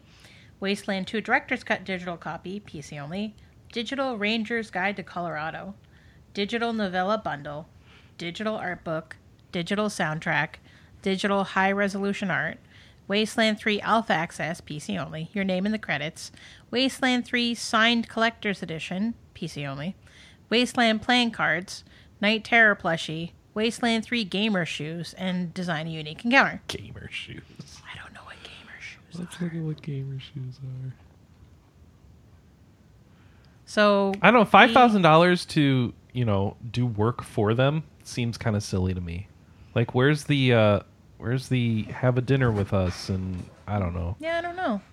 It's kind of silly. Oh, here's the shoes. It's like a pair of high tops that have Wasteland 3 images printed on them. Okay. Yeah, you know what? Nah. Not impressed with the rewards and stuff here. I think people are starting to feel a little bit of fatigue of companies. While these companies have really great track records for actually producing the games that they're kickstarting, I think people are kind of starting to wonder why they continually need crowdfunding to complete them. And of course, the answer is because they need $3 million to make the game, and that doesn't come from nowhere. But there's still some hesitation. The thing here is this is in exile, and they've essentially built their business around doing crowdfunded games right now. Right. And they're using it as an important way of supplementing their investment costs for making these products. And I don't believe that that's the only way that they're getting the money. But they did all the Shadowrun games. They're doing this. They're doing Torment Tides of Numenera. They're making good games, I'll be honest with you. It's just, do we really need them to do... I'm sorry, they didn't do the Shadowrun games. I don't know why I said that. That was stupid of me. Here are the games they actually did. Bard Tales 4, Torment Tides of Numenera. Both of those aren't out yet. Wasteland 2 did come out, was good. They also did Choplifter HD, Hunted the Demon's Forge, and the Bard's Tale remake from 2004. So they you know what? I take it back. Out of all that, the only one I know is good is Wasteland 2, and everything I've seen of Torment looks amazing. I liked the Bard Tales remake. Okay, so I just didn't play it. Okay. So I can't speak for it, that's all. So the other thing that they're doing is not only do they have monetary stretch goals, but they have social stretch goals. So they have team missions. Yeah, they did this with the Psychonauts 2 thing as well. Yeah, so it's like Facebook likes, Facebook shares, Twitter followers, Twitter retweets, cosplays, and fan art. And so every time they complete a quote-unquote stop, the little car goes further on the map, and that unlocks further content within the game. So, yeah. Do you want to talk about this Vulture Capitalist? It looks cool. So this is Conquer Silicon. So it's called Vulture Capitalist, the video game. Conquer Silicon Valley as a power-hungry vulture capitalist. Build and battle your way to the top as you raise promising tech startups. It's an RPG-style adventure strategy mobile game based on America's true pastime, making boatloads of money at other people's expense. So you're a young venture capitalist. You're ready to take over 8-bit Silicon Valley. Blah, blah, blah, blah. The idea is they were inspired by Pokemon and Chrono Trigger. So you, let's see, every day you get income from your companies. And as you explore the game world, there will be various opportunities to spend and invest your money in different ways, such as acquiring companies in battle. After you've acquired a company, it will grow as you train it, and you invest more money into it. Then you use your newfound wealth to battle your way for the world of vulture capitalists. So you can acquire startups, and they have different types: social, productivity, data, and normal. Are you kind of seeing the Pokemon parallels here? As you gain money and invest, they have a bar that goes up, and they get stronger, and eventually they can evolve. So, like, they've got a picture on here of like, I guess it's not on here. It was on another story I saw. This one. Oh, that's loud. So it's basically you're playing Pokemon with companies, and you're walking through and battling people, and there's a story. And so it looks neat, and the idea of leveling up your companies as though they're little monsters is great, I think. So that said, they want 15,000. They're at 10,500 now. Go watch the video, see if you're into it. For $2 or more, you get a thank you gift pack. So they'll send you some animated gifts, perfect for any startup or finance-related conversation. Or for the other side of it. At $10,000, you become a major investor in the game. As such, your name will appear in the opening credits, and you will get personal access to the team. And basically, they're showing the title screen where your name would go. So here's the one that I think is kind of cool, because I haven't really seen this much. $500. Add your company to the game. The most recognizable characters in Vulture Capitalist, the game, are the different companies. Use this as a platform to get your company name and business recognized. Why do you have a different list here than I do? Are you on the Kickstarter page? Yeah. We will work with you to make sure company is realistically portrayed in a place where people will know your name and what you do. So my $500 description is add your company to the game. Use VC the game to get your company's name out to the masses. Companies are the central characters that everyone will know the names of and talk about. We are willing to work with you to put a creative spin on your company's attributes and attacks so people know who you are and what you do. Estimated delivery June 2017. I'm reading the body, and you're reading the okay. description. All right. So confusing. Wait, what body? I'm reading the actual body of the text. What body? The campaign text. Yeah. I don't see this listed anywhere else but on the sidebar. What am I missing? It's down in rewards. I'm in rewards. What are you on? I'm on the Kickstarter page. Oh no, I want to come see where you are. Hold on. Okay. This is we're solving mysteries of Kickstarter live on the podcast. Where are you? Show me. Point at it. Rewards. Oh, and you can expand that. Okay. He doesn't really know how Kickstarter works. You'll have to excuse him. I think he just Now, unplugged hold on the a camera. second. Does anybody truly know how Kickstarter works? I certainly don't. I don't think anybody does. Have either of you guys Kickstarted stuff? No. You know I've Kickstarted a billion things. Yeah, that you was more for Alice than you.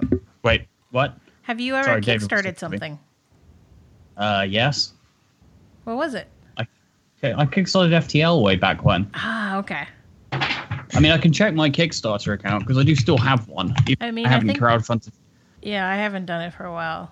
I mean, Yeah, the last few I mean, things bear in I mind, backed remember, aren't I- out I- yet, so. Kind of kickstarted Cost Star System, but that wasn't on Kickstarter. Everyone gets the ideas. Anyway. I mean, I don't okay. know. Would pre-ordering the beta of Starbound count, since that was technically it was still in the... No, wasn't that early access? Yeah, that was early access, I Yeah, think. that's different. Okay. So the things that I backed on Kickstarter, I know I've mentioned this previously, but first one, Project Godus. God, what was I thinking on that one? Oh, Alice, what are you doing with your Kickstarter funds? Elite Dangerous.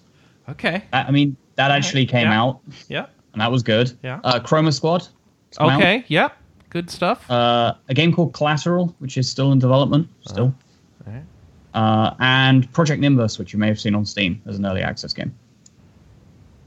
So should we go through what I've backed, or should we not have that No, I don't think we conversation? should, because I think yours would just go on for forever. We could go through just my unsuccessful pleasures.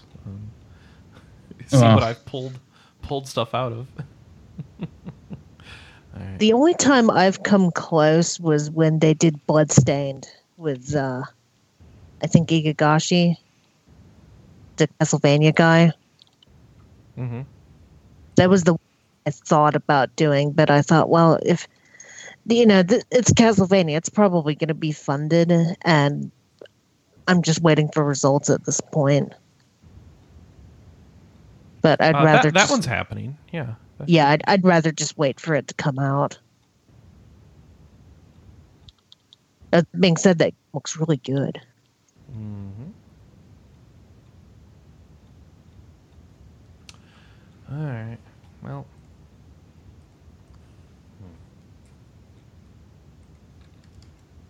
I don't know what I'm doing anymore. Ugh. How about we talk about the news and briefs? Oh, there's that knife that we backed that got canceled because it turned out to patents. be a Chinese ripoff or something? Yeah. Yeah. Oh, I'm so sad about that. Project State suspended. What are we talking about? We're pulling up our briefs. Oh, wow. I actually... What the hell? So I was listed as a backer on Wasteland 2, right? Yep. I talked about how I've got the discount. Uh-huh. I actually canceled my pledge for Wasteland 2. I didn't remember that I did that. I ended up buying it the hard way because I... Just like now, I felt like these guys are doing just fine and I don't have to fund everything on the internet. Oh, I remember when you were going through that phase. I'm kind of still going through that phase. Okay. What's the last thing I funded was a $5 Linux computer thing called the Omega 2, which looks really cool. And then before that was Freeze Pop's new album. What are we talking about? Briefs. Briefs? Briefs. Oh, let's pull up our... You're clever, Anna. Yeah. All right. Mastiff announced that Grumman 3D and Monstrous Adventures coming out on North America on October 13th. So this is a remake of the Grumman 3D game. That came out on PC and PSP. Yeah, that was very popular back on the PSP days, and I know we talked about when it came on PC. Let's see, we've got DLC for Darkest Dungeon that's been announced. That's going to be... but they don't know anything about it. It's called The Crimson Court. It's about vampires. PC, Mac, Linux, PS4, and Vita early 2017. We have Mordheim. This is the Warhammer universe. It's the fantasy Warhammer universe. It's a tabletop game. You could play it without... It's the sort of tabletop game where you don't have to buy $8,000 worth of pieces, but it's still set more in the... Anyway, you would play against your friends. You'd get together. You'd have a tabletop battle, and you'd keep track of your team between battles. And they'd get like wounds, and interesting things would happen to them. Your party would evolve over time, and you have to recruit new people. And you'd find hobbit chefs that you just press into service because you're jerks. And yeah, anyway, so it's coming to... It was out on PC. I'm sad because nobody's ever really wanted to play it with me, but I haven't done a good job of going out and asking people. It's coming to PS4 and Xbox One, and that's way too long of time for something that I labeled as a brief. Focus Home Interactive has announced a date for... that's what I just talked about.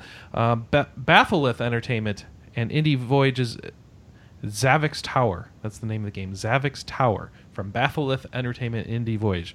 It's like an old Wizardry style game, right? So you have to like name your town, create a party of heroes, and then you start going up a tower, and it has procedurally generated floors.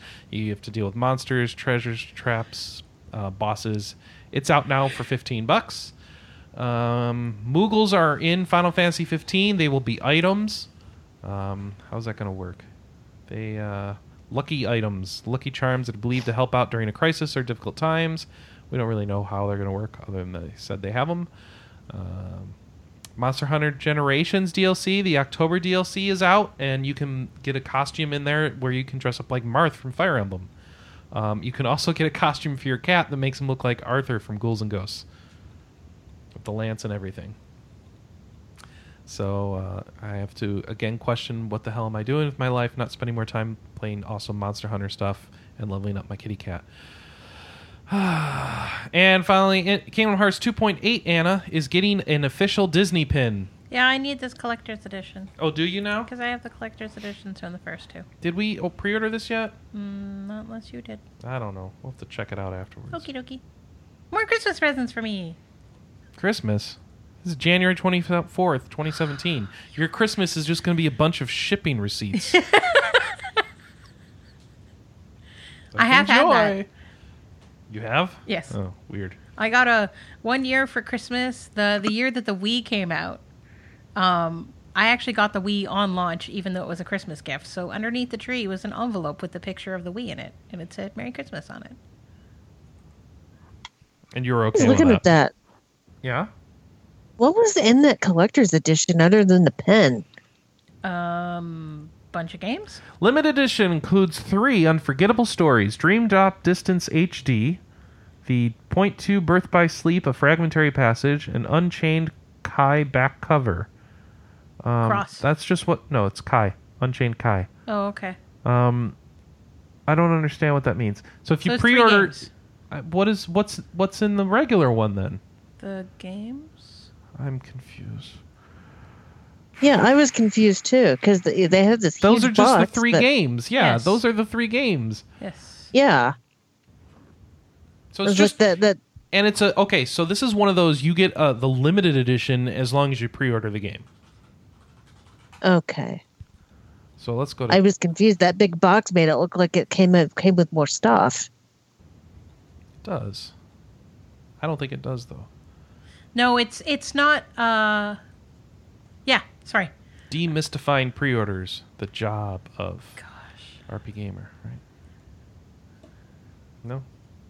Because that's just it. I have the other 2 collector's editions for Kingdom Hearts. Yeah, it's just in a nicer, bigger box because there's that Disney pin inside of it. When are you going to play this crap, Anna? You haven't played any of the previous 2 special awesome editions you got. Yeah, I know.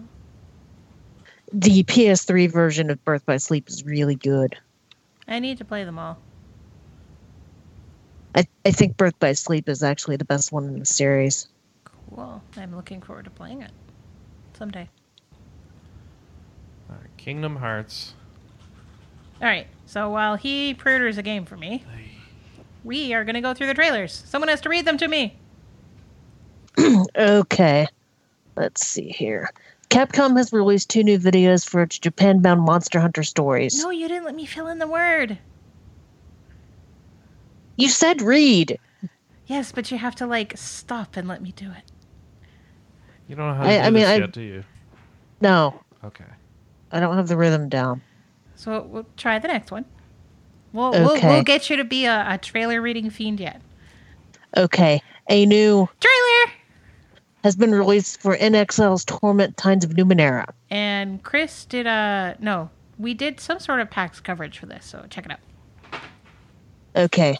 66 independent studio Underbite Games recently released a new gameplay trailer for its upcoming title, Super Dungeon Tactics. Yep.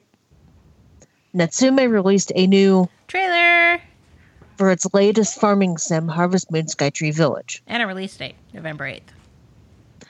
Ahead of its imminent Japanese release, Capcom released a series of videos for Monster Hunter Stories that didn't have the word trailer in it. That messed me up. We also have that in there twice because Chris is a goofball. Yes. Yeah. And? Mm-hmm. Okay. Square Enix revealed a new Final Fantasy 15 Oh, no, guys, you don't understand. There were 2 separate news stories from us this week with Monster Hunter Stories trailers. Oh, that's not a good excuse, Chris. Sorry. And you messed me up, Chris. Thanks a lot. I was just getting the rhythm down. Me up. So, did we talk about the Final Fantasy 15 trailer with death in it? No, because you made a crappy joke on the forums and got spit on for it. I did? Yes. Oh, I Wait, should look what? at that. Because Chris said, "Isn't this game dead?" And 3 people were like, "No."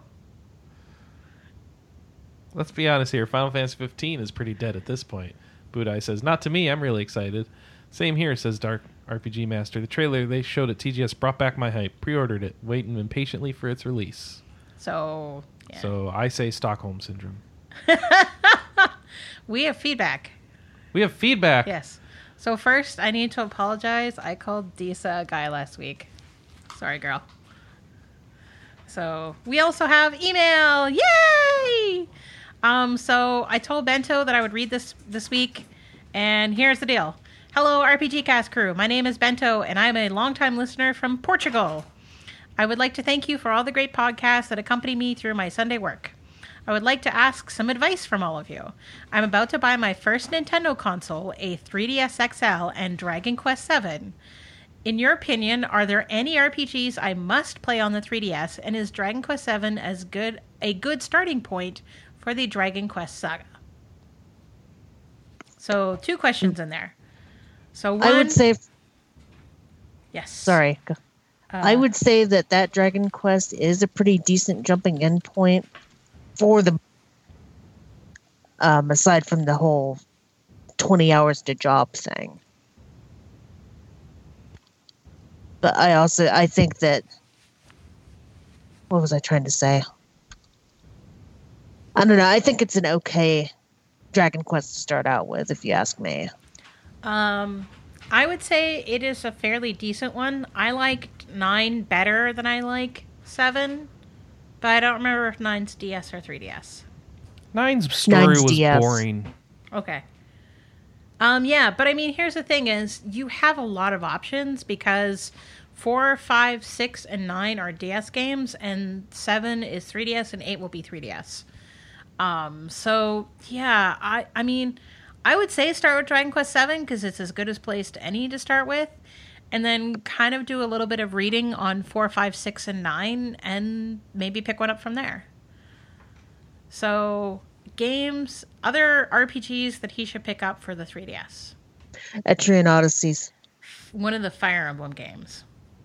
Ooh, all the Fire Emblem games. So, in terms of Etrian Odyssey, I would say start with the remake of the first game. And if you like it, go back to 4 and then play 2. And I realize that's ridiculously out of order, but they don't connect together in real firm ways, so you can actually play them out of order.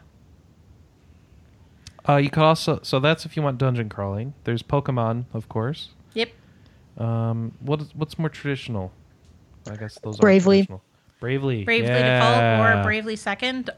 I would recommend Bravely Second because they basically catch you up on what happens in Bravely Default in the first 2 minutes of Bravely Second. Then you can't be outraged. Honestly, you're saving yourself a lot of grinding. Yeah, that's true. Legend of Zelda: A Link Between Worlds is amazing. It's like Link to the Past, but better. Yeah. And I really like the remake of Ocarina. Yep. So there's a couple of Zelda games. Oh yeah, Majora's Mask's on 3DS as well, isn't it? Yes, it is. So which Monster Hunter game should he get, Chris? The newer one. If he wants a Monster Hunter game, that is. Right. Generations is a more improved version, so I would go with the latest. And it's where more people are playing. So multiplayer is important in that game, so I would recommend the newest one. I know neither of them are RPGs, but I am a huge fan of both Phoenix Wright and Professor Layton.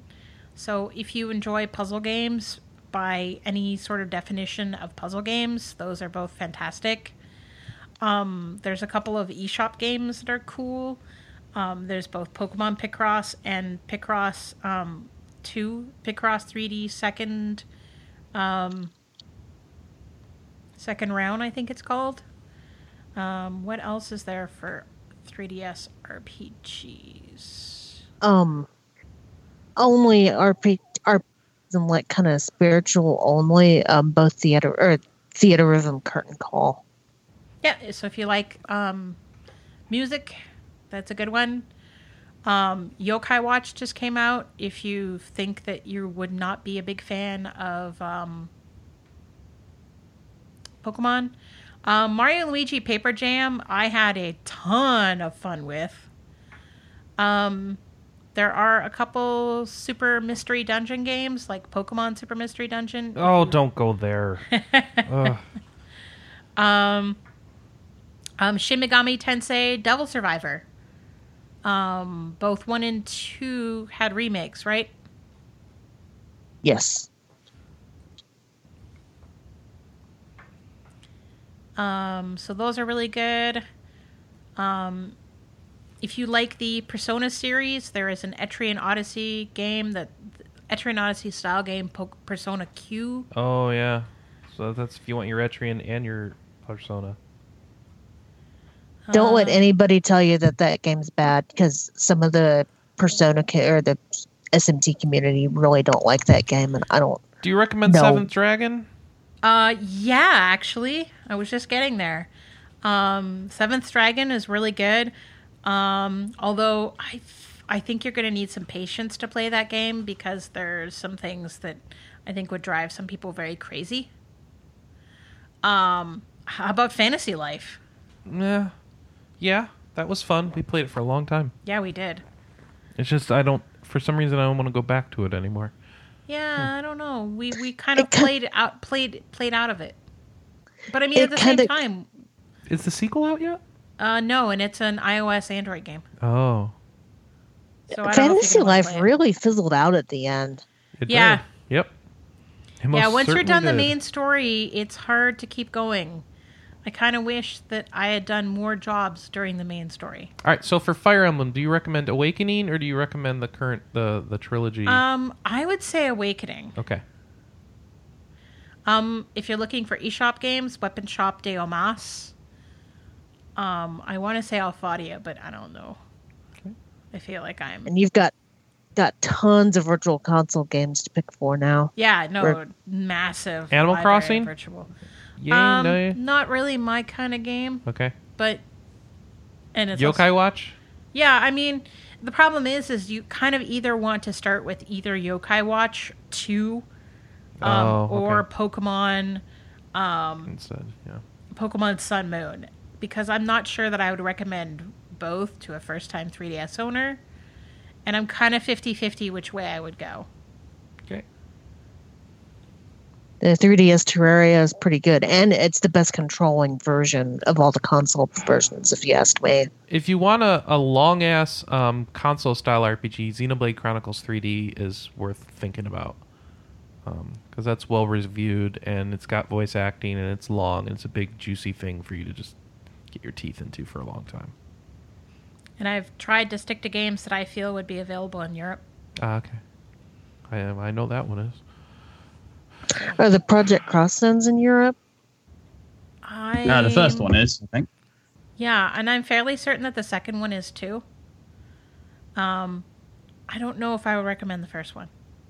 There's so many. Yeah, I mean, games. I think we just named 15 or 20 games. Yeah, I think we're good for now. So. Yeah.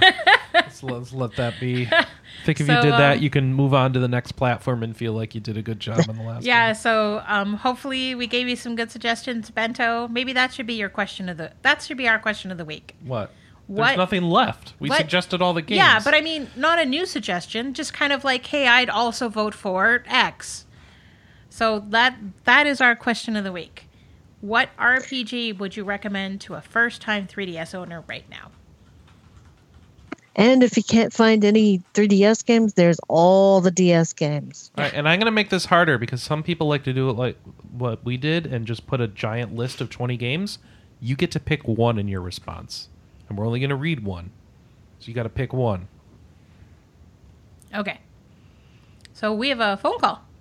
Yes, and that's what I just ran away to take care of. Let's get that playing here. All right. Jason Areola calls in.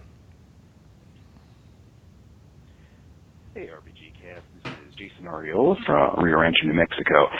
So, my response to the question of the week on what platform I'd like to play Dragon Quest X on if it ever came out would be probably the PS4. Because at this point, I don't think the Wii U is a viable platform really for it. The Wii clearly isn't. And I don't really think the 3DS or iOS or Android versions would really do very well out here. It just seems like a weird choice for a MMO. I don't know. Maybe that's just me, though. So, anyway, I think or maybe the NX. I don't know.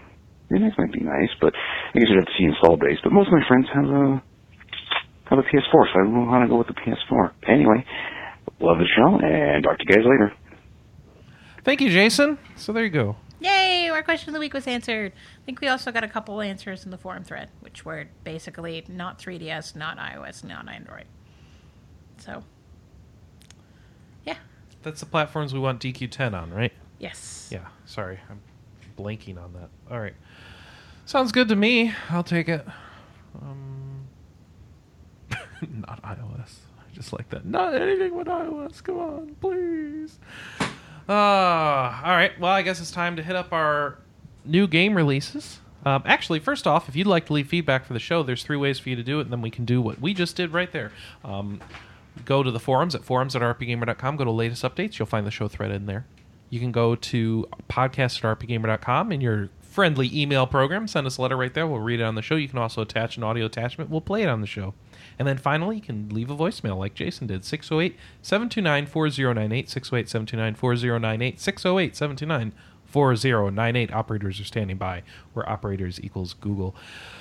New game releases for the week, folks. First off, Wii U. And keep in mind with Wii U, it's a mixture of stuff out last week and this week due to how hard it is to pin down release dates for their digital stuff. Wii U's Acted Out, a game of charades. Hurry Up, Bird Hunter. Mario vs. Donkey Kong 2, March of the Minis. Ninja Pizza Girl. Paper Mario Colors. I remember us talking about that. What? It's about a girl that's delivering pizzas, but people harass her about it. What? Guys show up at the door naked. What? That's on a Nintendo platform? Yeah. That's weird. All right, It's buzzed out. Okay, I didn't realize it was a... Okay. Paper Mario Color Splash comes out this week. Ba-ba-da-da. PS Cybo, and Scorb. I don't know what those are. Over on the 3DS, you get the Disney 2-pack, Frozen and Big Hero 6 combo. Epic Word Search Holiday Special, Mega Man X2 on the eShop, Pixel Hunt, Psycho Pigs, and the big retail release this week is Disney Magical World 2. You excited, Anna? Or are you going to wait? At this point, I've started to hunker down and play what I have mode because people want to buy me video games for Christmas. All right, so I got to wait. PS Vita gets Criminal Girls 2. Now what I'm getting. Dragon Quest Builders, and Valkyrie Drive Bikuni, which I don't know anything about. And I say that every week, and I still don't remember what it's about. But, yeah. PlayStation 4 is getting 100-Foot Robot Golf, Origami Collector's Edition, Dragon Quest Builders, Duke Nukem 3D 20th Anniversary World Tour. 100-Foot Robot Golf is the one where you can play as 6 corgis inside of a metal suit. Yeah, nice. Mantis Burn Racing, Mafia 3, Metal Gear Solid 5 The Definitive Experience. So Mafia 3 has a really cool intro screen. Yeah. Where it basically says, hey, you know these things? They are completely abhorrent, but we put them in because they're real. What? The game deals a lot with racism and violence. Okay. Moto Racer 4, Payday 2, The Big Score, Rise of the Tomb Raider 20-Year Celebration, Reus, Shadow Warrior 2, Tropico 5 Complete Collection, Yesterday Origins, and WWE 2K17. Over in the Xbox One, they also get Duke Nukem 3D. They get Gears of War 4, that's our big exclusive of the week. Mantis Burn Racing, Mafia 3, Metal Gear Solid 5 The Definitive Experience, Moto Racer 4, Payday 2, Rise of the Tomb Raider Blood Ties, Reus, Shadow Warrior 2, Yesterday Origins, and WWE 2K17. Down on PC, we've got Crazy Machines 3, Frog Climbers, Dodonpachi Resurrection, that's a shmup from Cave, you should all buy it on Windows, Duke Nukem 3D 20th Anniversary Edition World Tour. That was a mistake. Sorry, I got a mistake in here that I need to delete. End of the Mine, Farabelle, Gears of War 4, I guess on PC as well, Goner, Higurashi When They Cry, Chapter 4, Himatsubushi, Infinite Mini Golf, Laser Disco Defenders, Manual Samuel, Mantis Burn Racing, Mafia 3, Moto Racer 4, Ride 2, Shadow Warrior 2, Shenzhen IO, Star Vikings. That sounds awesome. What's Star Vikings? I think I've looked this up before. Do you know what Star Vikings is, Anna? No. You don't care? Oh, you don't. Star Vikings. It's listed as a casual game. Okay. It is a casual puzzle RPG that is fun, easy to get into, and respects players' intelligence. Okay. Well, that sort of sounds like a game for me, except that last line is a little weird. Yeah. Developed by the creators of Relic Hunter Zeroes, Chroma Squad, and Dungeon Land. Okay. So, I don't know. Syndrome, also coming to PC, Yesterday Origins, and WRC 6 FIA World Rally Championship. Whew. Let's see. There's a new platform coming out this week for PlayStation. The PlayStation VR releases, and they've got a bunch of launch games. So here's the things you can play on your PlayStation VR. Ace Banana, Batman Arkham VR, Battlezone, Drive Club, Eve Gunjack, Eve Valkyrie, Harmonic Music, Hatsune Miku VR Future Live, Here They Lie, Hustle Kings, Job Simulator, Keep Talking and Nobody Explodes, Loading Human, PlayStation VR Worlds, Riggs Mechanized Combat League, Res Infinite, Roller Coaster Dreams, Sports Bar VR, Super Hypercube, Super Stardust Ultra VR, The Assembly, Thumper, Until Dawn, Rush of Blood, Wayward Sky, and World War Tunes. Definitely, in my opinion, like the best game launch for a VR platform to date. However, I would recommend holding off and waiting for reviews. I guess PR, it's all sold out anyway. You either have one coming or not. So there's some weird things going on with some people reporting weird things going on with the hardware, and some people reporting things working perfectly. So until we know what's going on, you might want to be careful to make sure you don't, get a bad one or whatever. Or just understand better what's causing it to be weird for some people and not for others.